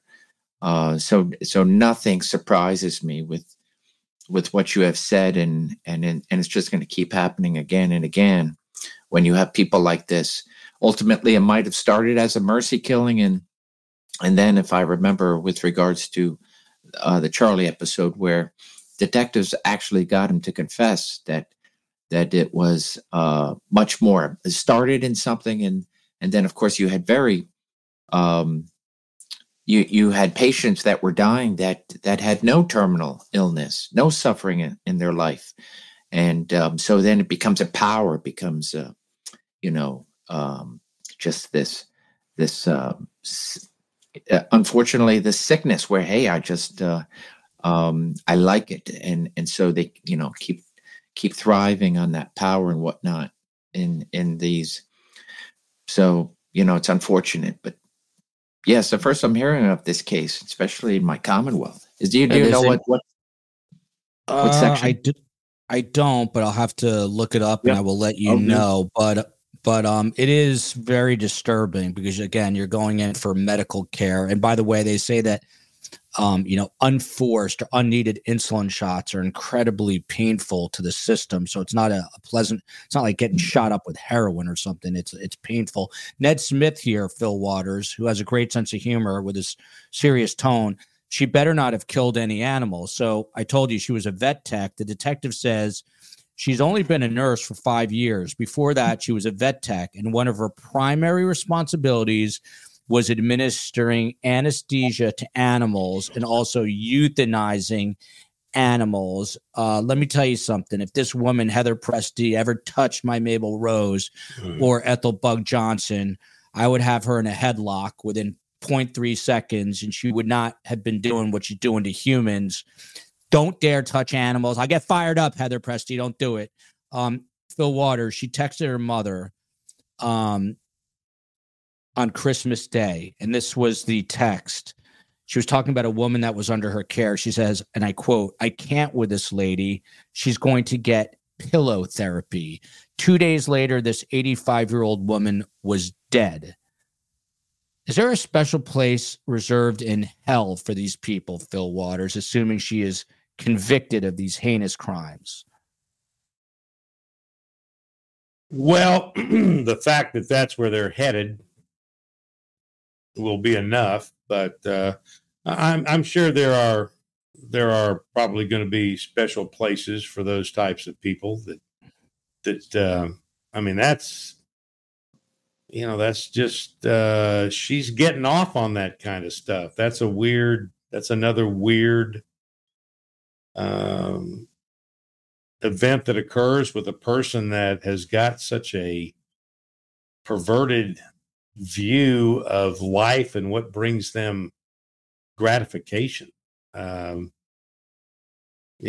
stories are always disturbing when they come about, and sometimes these people like her look at the victims as though she's doing them a favor, that they're in whatever degree of being debilitated and all that kind of thing, and they think they're doing them some sort of a favor by removing them, and really that's not their call. They go in there and they perceive themselves as an angel of death, and that they're in there helping them out, and that's a hard mind to even comprehend, to even understand. Look at Julie Frew. A man in the UK today was given only 330 days community service for kicking a cat repeatedly to death. Phil, I don't even want to broach this subject with you, but God forbid, this woman, Heather Presti, you bring her to the, to the animal. You bring poor Nugget, stubs her toe. You bring her into the clinic in the Big Island. Heather Presti is the vet tech. Next thing you know, Poor Nugget, I can't even say these words. Poor Nugget is in a state of rigor mortis. I mean, what would you do? I mean, how would you handle that? I mean, this woman was killing pets. Well, gosh. With any of my, Did you have to stare down the barrel of your 45 after with that? any of my pets, a situation like that, somebody would have to provide me some answers that are pretty clear. That's you know, I'm not sure. I know when I had there was an incident about 11 years ago, and my cat, it was my cat. He didn't really care for my wife too much, but Satch, and he was named after Joe Satriani, virtuoso guitar player. He was murdered by a couple of Rottweilers on his own driveway.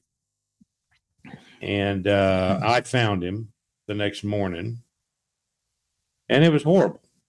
And so I immediately went into my detective mode, found out where the rots came from, called animal control. They did find them. I told them on the phone, though, that if they didn't come out and find these dogs, that I was going to go out and look for them, and I would dispatch them with my 45. So, but they got out there, they got them in custody, and I said the female, looked to me, because I had seen him that night, and it was really a weird deal. And it was right after an investigation I had completed, and very emotional. And then this thing happens, and I told him that the female looked to me to be the one that was running things. I've been around dogs all my life. My dad used to raise shepherds, German shepherds. So the guy, the male dog, was just kind of like, there. And I told him, I said, you need to put him down once you get him. And so they did put the female down, and they sent the male off 100 miles away to some ranch somewhere. But so, yeah, I know how I would respond if something happened to one of my pets, one of my animals, and it looked like it wasn't right. That's a horrible story. I only laugh because now the staring down of Phil's barrel of his 45 extends to animals as well as humans. Horrific story. Adam Lamparello, are in hospitals equally culpable for allowing people to suffer horribly for months? I saw that happen to my father. It was disgusting. Sorry to hear that, Adam. I went through that. My dad was in the hospital for 8 months. It was brutal to watch. It's very sad just to watch that. Heavy stuff. 2 more very quick stories. But first, Scott Duffy, your favorite band. I am not T-Pain, with the perfect comment at the perfect time to alleviate the tense mood. Your favorite band, Scott Duffy. Okay, we're going to get this started, huh?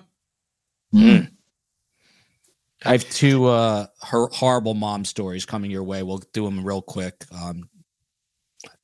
But first, your favorite band, Scott. Scott? Yeah, I know. I'm thinking. I can't. I like a lot, but I will say one that I'm dedicated to seeing every year in my hometown, and so I go, is Philadelphia homegrown Hooters. Yeah, you mentioned that, by the way. You did mention. I saw them this past weekend. You did, and I think I'm 99% sure that they played at my college when I was in college. Is that possible? They've been around that long? Yes. And they joke about that. They're up there in age, and so they joke about how they all started it at playing for high school in high school gyms. Yep. So I could believe that. That's interesting. Phil Waters, I'd be remiss if I didn't ask you the same question as posed by I Am Not T-Pain. Your favorite band. Adam Lamparello says Iron Maiden. I'm a huge AC/DC fan. I got to say, Iron Maiden. Yeah. No, I will put it this way. I have floor tickets right in front of the stage at the Eagles' final farewell tour in February. Upcoming February.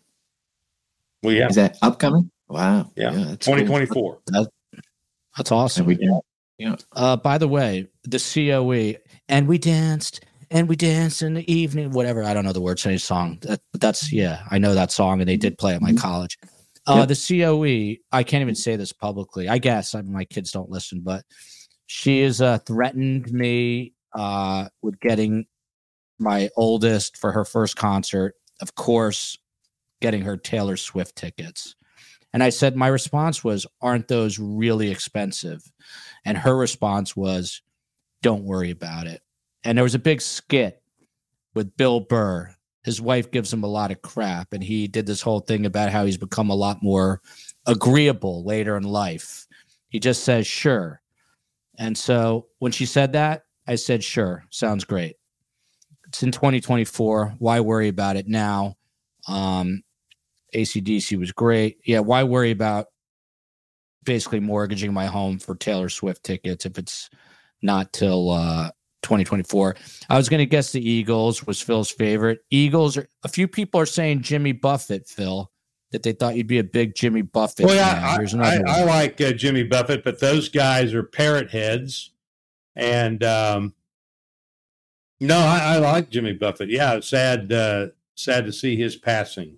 He was a good, talented guy. He was a pilot. A talented guy and I think worth $1 billion or something. So he Margaritaville into quite an empire. But I love Jimmy Buffett music. I'm not a parrot head, but I love his music. Look at that, Space Coast chiming in on the Taylor Swift. This, of course, is my brother-in-law, otherwise known as the COE's brother. He says, Joel, don't do it. Taylor Swift is so mid. I don't know what that means. Scott Duffy, you have young kids. Do you know what mid means? It's so mid. No, I was just going to ask you what does that mean? By the way, huge shout out goes to the COE's sister, Alex, one of my favorite people in the world. She just passed her bar exam, graduated law school, now an official attorney. Huge shout out to Alex, one of my favorite people. One of the sweetest people you'll ever meet, Space Coast sister. Okay, 2 quick last stories. I bring these up for 2 different reasons, but the theme is, Space Coast says mid is mediocre, not good. Interesting because you spell it M-I-D, not med, but and look, Adam Lamparello says Elvis, the best performer ever. Some people would say, look at this. Gretchen says mid, meh, or okay. Mid is meh. Phil, did you know that? What? What's that? Mid meant like Did you know that? No, obviously not. It's weird how you become, and I don't mean you feel. Are we speaking Hebrew here? What is this? What are we? It's just weird that I have become my father. We've all become our fathers. The Pretenders are good. I'm going to tell you a 9-hour story in 9 seconds right now. I was senior year of high school, maybe 1986. My dad had just bought a brand new Volvo, one of those Volvo Turbo 7. I forget what they were numbers. Anyway, it was a big, square, bulky car. And we had tickets to see the Smithereens, Squeeze, and someone else at the Meadowlands. I don't know why I'm telling the story right now, but we're talking about bands at the Meadowlands, which is now whatever they call it, where the Giants play football. I go with my 3 friends, Rob Crozier, Howie, and Mike Littman. Steve Isakoff was there too. I driving back. It's a summertime, biggest rainstorm in the history of the world. It was like Noah's Ark times 10. I'm with like 4 of my bonehead high school friends. They say to me, we get off the turnpike, which was a miracle. We're now on Route 27. Cars are submerged. There's like 5 feet of water in the roadway. My idiot friends say, floor it. I floor it. We get about halfway through. Everything starts blinking. car turns off. It starts floating. My friends all are hysterically laughing. I'm in my dad's brand new Volvo. This is 1986. I am like, holy crap. I get out. The car's literally off the ground. It was floating. My parents had a very bad habit of turning. This was before cell phones. They would just unplug their phone and I couldn't reach them. Someone else's parents came. Eventually, someone knocked on my parents' door. My mom comes. My dad was, you have to know my dad is a character. He's like, I'm not dealing with this. Long story short, eventually my mother comes. I have a little bit of a, believe it or not, when I am pushed to the limit, I have a little bit of I can become a hothead, I guess is a good word for it. We're now, New Jersey State Troopers are there. I'm with my mother, and he does something that I didn't like, and I snapped at him, and he then spun me around as a junior in high school and threatened to handcuff me. That was the closest I've ever been. Carmela stepped in, said something to him, calmed him down. Everything was abated. We got home. I had pails, literally pails, and I was pouring water out of my dad's Volvo. The next day, my dad found out, and he wasn't happy, and that was our brand new car. Seemed to ride fine a few weeks after that, and that is my 9-hour story in a little over 9 seconds. Last two stories. I'm out of breath. I need to be on oxygen. This mom, Phil Waters, why does this happen? She shot and killed her 2 young children in Kentucky. A witness found this. The boys suffered because they died later at the hospital. At this time, police say it appears all parties in relation to this incident have been accounted for. The mother was previously in jail for drug possession. I'm trying to find her name here. I'm trying to find the boys were 6 and 9 years old. I don't see the mother's name anywhere here. The police officer said, whether you think it's mental illness, just pure evil, a combination of both, it could be substance abuse, any combination thereof. Pick your poison. None of it is good. The result is all horrific. Why, Phil, why do we hear about these parents? We did a story like this a few months ago. I mean, she shot and killed her very own children. Is there just too much stress in the world? I mean, what brings you to that point? I mean, I thought about this with the Adelsons. The Adelsons, the mother had a son that's a surgeon, a son who's a periodontist, a daughter who's a lawyer, and it was still not enough. She needed her kids to move to Miami from Tallahassee, and she puts a hit out. Why do people do this, Phil Waters? Well, the answer is there's evil in the world. And we as a culture in the United States has devalued life to a degree that when someone comes to a crossroads like this and whatever's going on in their head or whatever is influencing them to do something like this, to carry out this act of evil. And I'm not, the mental illness thing and all that. I mean, we're going to get all these, that'll get them going, they're all going to come, it's mental illness, all this. And look, the fact of the matter is there is good and evil in the world. It's black and white. There's right and wrong. And we as a culture, as a people in this country have, life means nothing. It means nothing. And so this, again, whatever the factors are that drives a person like this to kill her own children, murder her own children, that's where it comes from. So it's inconceivable to me that someone could do this, but it happens. And it's happened throughout history, throughout time. And now we're seeing it more prevalent, I think, with these children being killed, infanticide. I've said on here before, we made every baby death in the city of Houston that wasn't a hospital death with no signs of abuse. I've made death scenes where children were murdered by their parents. I'm just telling you, it's out there. It's evil. That's all it is. And these are all, again, I said it a couple of weeks ago, these are problems of the heart and the head. And until those get resolved, we will continue to see events like this unfold. That's one I cannot wrap my head around. Well, two, killing animals and killing your children. I just can't wrap my head around it. Julie Frew, Bon Jovi, straight out of Sayreville, New Jersey. Here's a fact that's going to blow people's mind. The internet is going to explode right now. Scott Duffy, you ready for this? And this is true. 100%. You can ask her. John Bon Jovi's father used to style Carm's hair. He was a hairstylist. Look at that. It comes full circle. Favorite band, John Bon Jovi. John Bon Jovi's father styled Carm's hair. She used to go, I think it was in Sayreville, where he had a hair salon. Don't think he needs to cut hair anymore. I hope he's still with us, but it's one of the reasons Carm looks so beautiful. John Bon Jovi's father. Small world. Final story. This one actually really surprised me too, Scott Duffy. Her name is Shannon O'Connor from Los Gatos, California.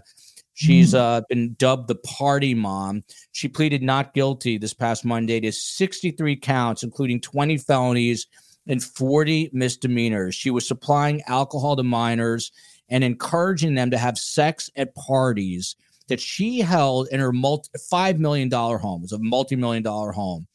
New charges include felony sexual assault. She threw 6 parties for her son and friends in this $5 million mansion over an 11-month period of time. One child was left unconscious with broken bones. She supplied things like vodka, Fireball whiskey, and condoms. At one point, she told a 14-year-old to go into a room with a 14-year-old girl and lock them in there. At one point, they also rented a cottage, which had $9,000 in damages. She used social media apps to organize all this. And again, at one point, gave a condom, at another point, I should say, gave a condom to a young, intoxicated boy and, quote unquote, pushed him into a bedroom with a drunk 14-year-old girl. The girl was afraid, ran, and locked herself inside a bathroom. What is going on here, Scott Duffy? Phil is shaking his head. I mean, what is going, Scott, you have 4 kids. What is going on? I mean, talk to me about the pathology. I know you're an FBI agent, not a therapist. What's going on in this woman's head? She's 40 something years old, by the way, 49. Yeah. Did she have children? Was she entertaining? Yeah. Her son was part of this. Yeah. She wanted her son to participate. Yes. Yeah. Good role model. This is why I love Ned Smith. He said Milli Vanilli. This is why. Yeah, Milli Vanilli. And you know, I will tell you, I've been to Los Gatos a few times. I do have relatives there. What a beautiful mountain community. And so but I don't think she was there when I was there. It's I don't know. Where is Los Gatos? Where is that? Is it closer to San Francisco or is it LA? Yeah, it's just outside San Francisco. I don't remember if it's north, south, west, but okay. Beautiful community. I would fly into San Francisco and then rent a car and I was just as my aunt was at the top of a mountain, I would be like just afraid driving because it's not anything like I was used to. Very, very narrow, windy, fast roads. But aside from that, this, you know what, it's just horrible with what this person is doing and the fact that she had to interject alcohol. She's, there's no different. There's with regards to a pedophile or somebody who's causing harm, abusing children, in any of the many ways. She is absolutely doing that, and she's using alcohol as the way to lower their inhibitions and whatnot. So, yeah, she is absolutely, She has destroyed these lives, and for her own, as Phil has said, for their own sick gratifications. She is absolutely, for what? There's something missing in her life, and now she's destroyed other teenagers, whatever, trying to relive a childhood she didn't have. I'm not sure, but she's done great harm. Abby Tahaha says, "Hi." I said, "Hi, Phil." She had sent a super sticker. This is especially for you, Phil. Especially Hello, Abby. for Phil. Hello, Abby. Good to see you, dear. Phil, and we'll finish it off with this. You know, Scott Duffy said something very brilliant, which doesn't surprise me as having the investigative mind that he has. He said this is no different than pedophilia. In that sultry voice. Yes, she was that soothing, sultry voice. She was basically getting off in a weird sexual way, I think, by having her kid engage in these sex parties. How depraved is this, Phil Waters? And is this another example of evil in the world? And should this woman, as my questions continue to flow, in your opinion, face the full arm of the law here? Oh, whatever offenses, multiple offenses that she's committed, I hope they stack them. And I hope she spends the next several years, decades in prison where she belongs. And she can have her little whoop whoop parties there. I just, that is disgusting. She's, there's no telling how many young lives that she has at this point, and these this point in a kid's life, these teenage years, we all know we went through them, and those are the years that are the struggle, right? And you're trying to figure out which direction you're headed, and so forth and so on. So there's no telling how many lives she has impacted in such a way that's going to cause such confusion for those kids. And there may be some of it that lasts the rest of their lives. So she's disgusting. She's an idiot. And she has, to her own degree, in that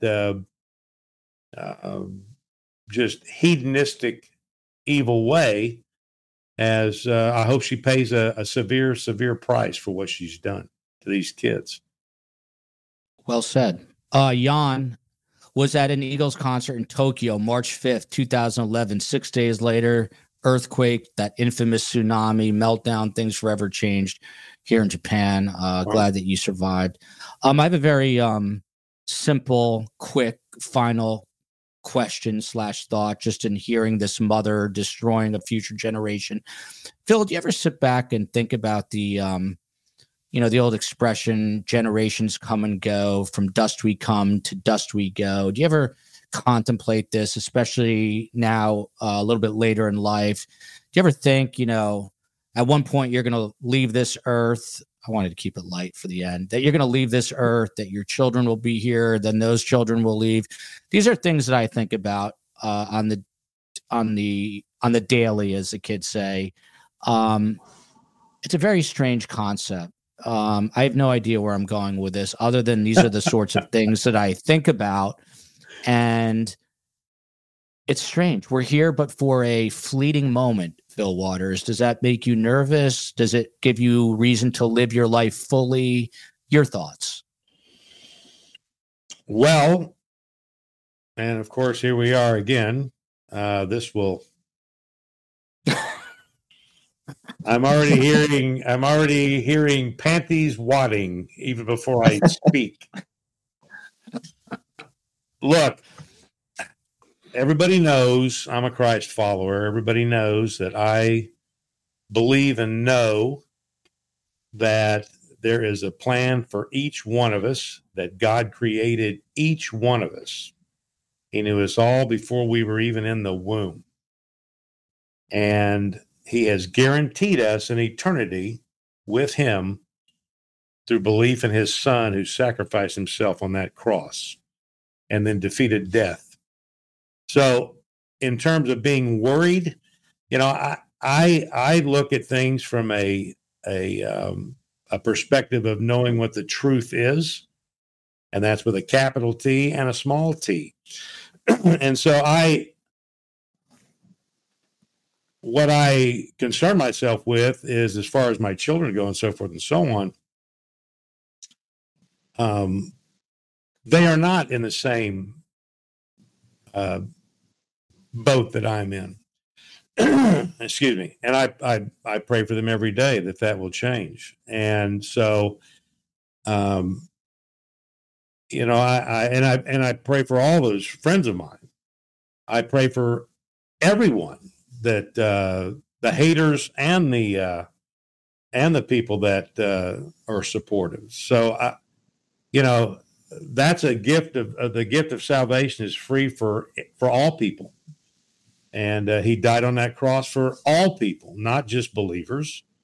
And so, to answer your question, the things I see going on today, I believe we are living in biblical times. And so I've read the end of the book, and we win, those who believe. So it's disturbing, but to me, and I'm just talking about me, it's very interesting to watch these things unfold, given what I know about the history of man and the biblical history. And so it's a weird word to use, but it's exciting. And I can just tell you at the end of this, at some point in time,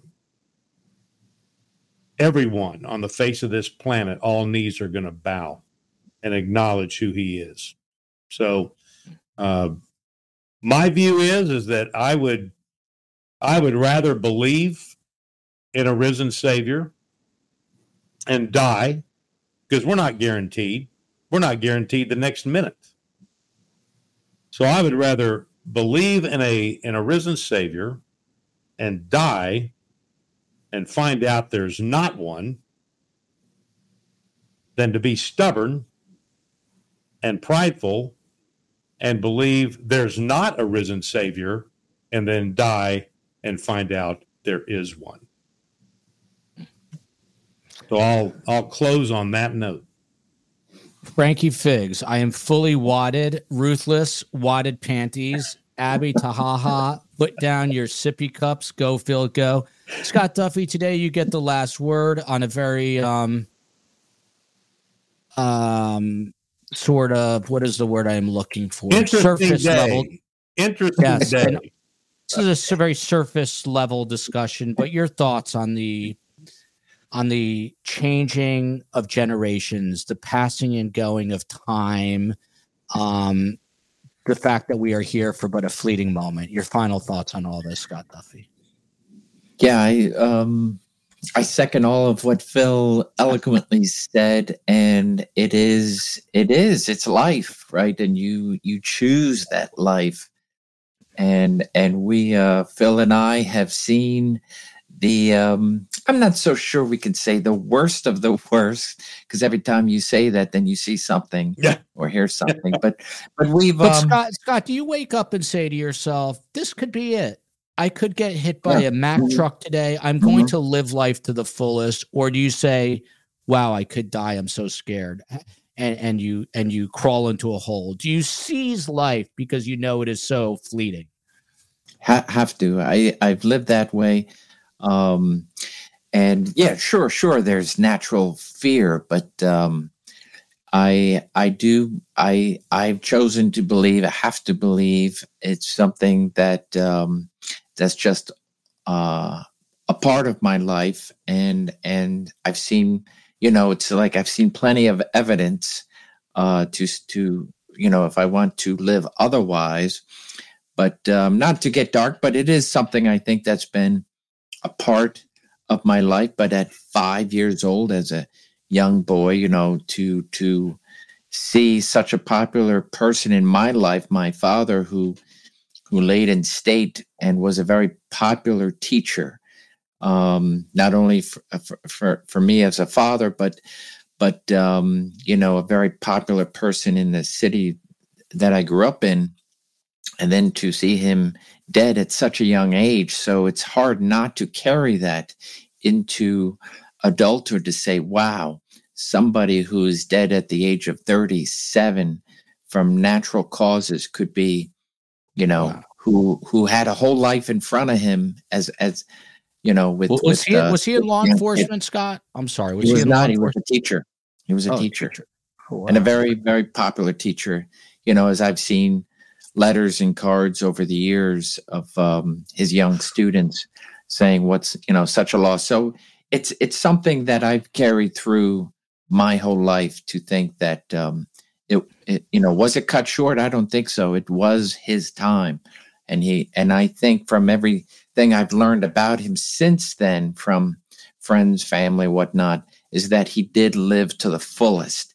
And so thereby he lived his life. And, I'm glad to be still around. It is. But yeah, life should be lived as if tomorrow will no longer be here. Right? That's a good way to live. Beautifully said. To live justly. Beautifully said. Beautiful way to end the week. We keep things light here at STS. Ned Smith says Genesis is a fabulous band, and Ruthless, now a friend of the show. We've all had a blast. Best guest, Mods family.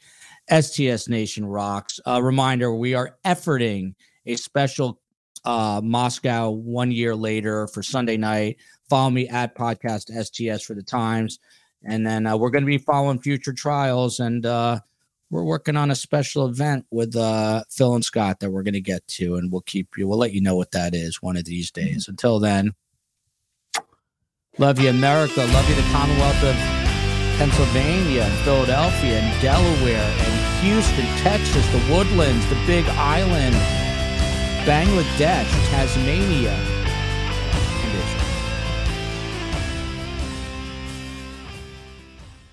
Final seconds of the game. A chance to score, and the chance has gone begging. If your business's commerce platform keeps missing the target on golden opportunities, get the MVP you deserve. Get Shopify. Shopify is the commerce platform revolutionizing millions of businesses worldwide. Whether you're a garage entrepreneur or IPO ready, Shopify is the only tool that you need to start, run, and grow your business without the struggle. Shopify puts you in control of every sales channel. So whether you're selling signed football boots from Shopify's in-person POS system, or you're vending vintage shirts on Shopify's all-in-one e-commerce platform, you are covered. And once you've reached your audience, Shopify has the internet's best converting checkout to help you turn them from browsers to buyers. What I love about Shopify is how, no matter how big you want to grow, Shopify gives you everything you need to take control and take your business to the next level. Shopify powers 10% of all e-commerce in the US. And Shopify is truly a global force, powering Allbirds, Rothy's, and Brooklinen, and millions of other entrepreneurs of every size across over 170 countries. Plus, Shopify's award-winning help is there to support your success every step of the way. This is Possibility, powered by Shopify. Sign up for a $1 per month trial period at shopify.com/ranks, all lowercase. Go to shopify.com/ranks to take your business to the next level today. That's shopify.com/ranks.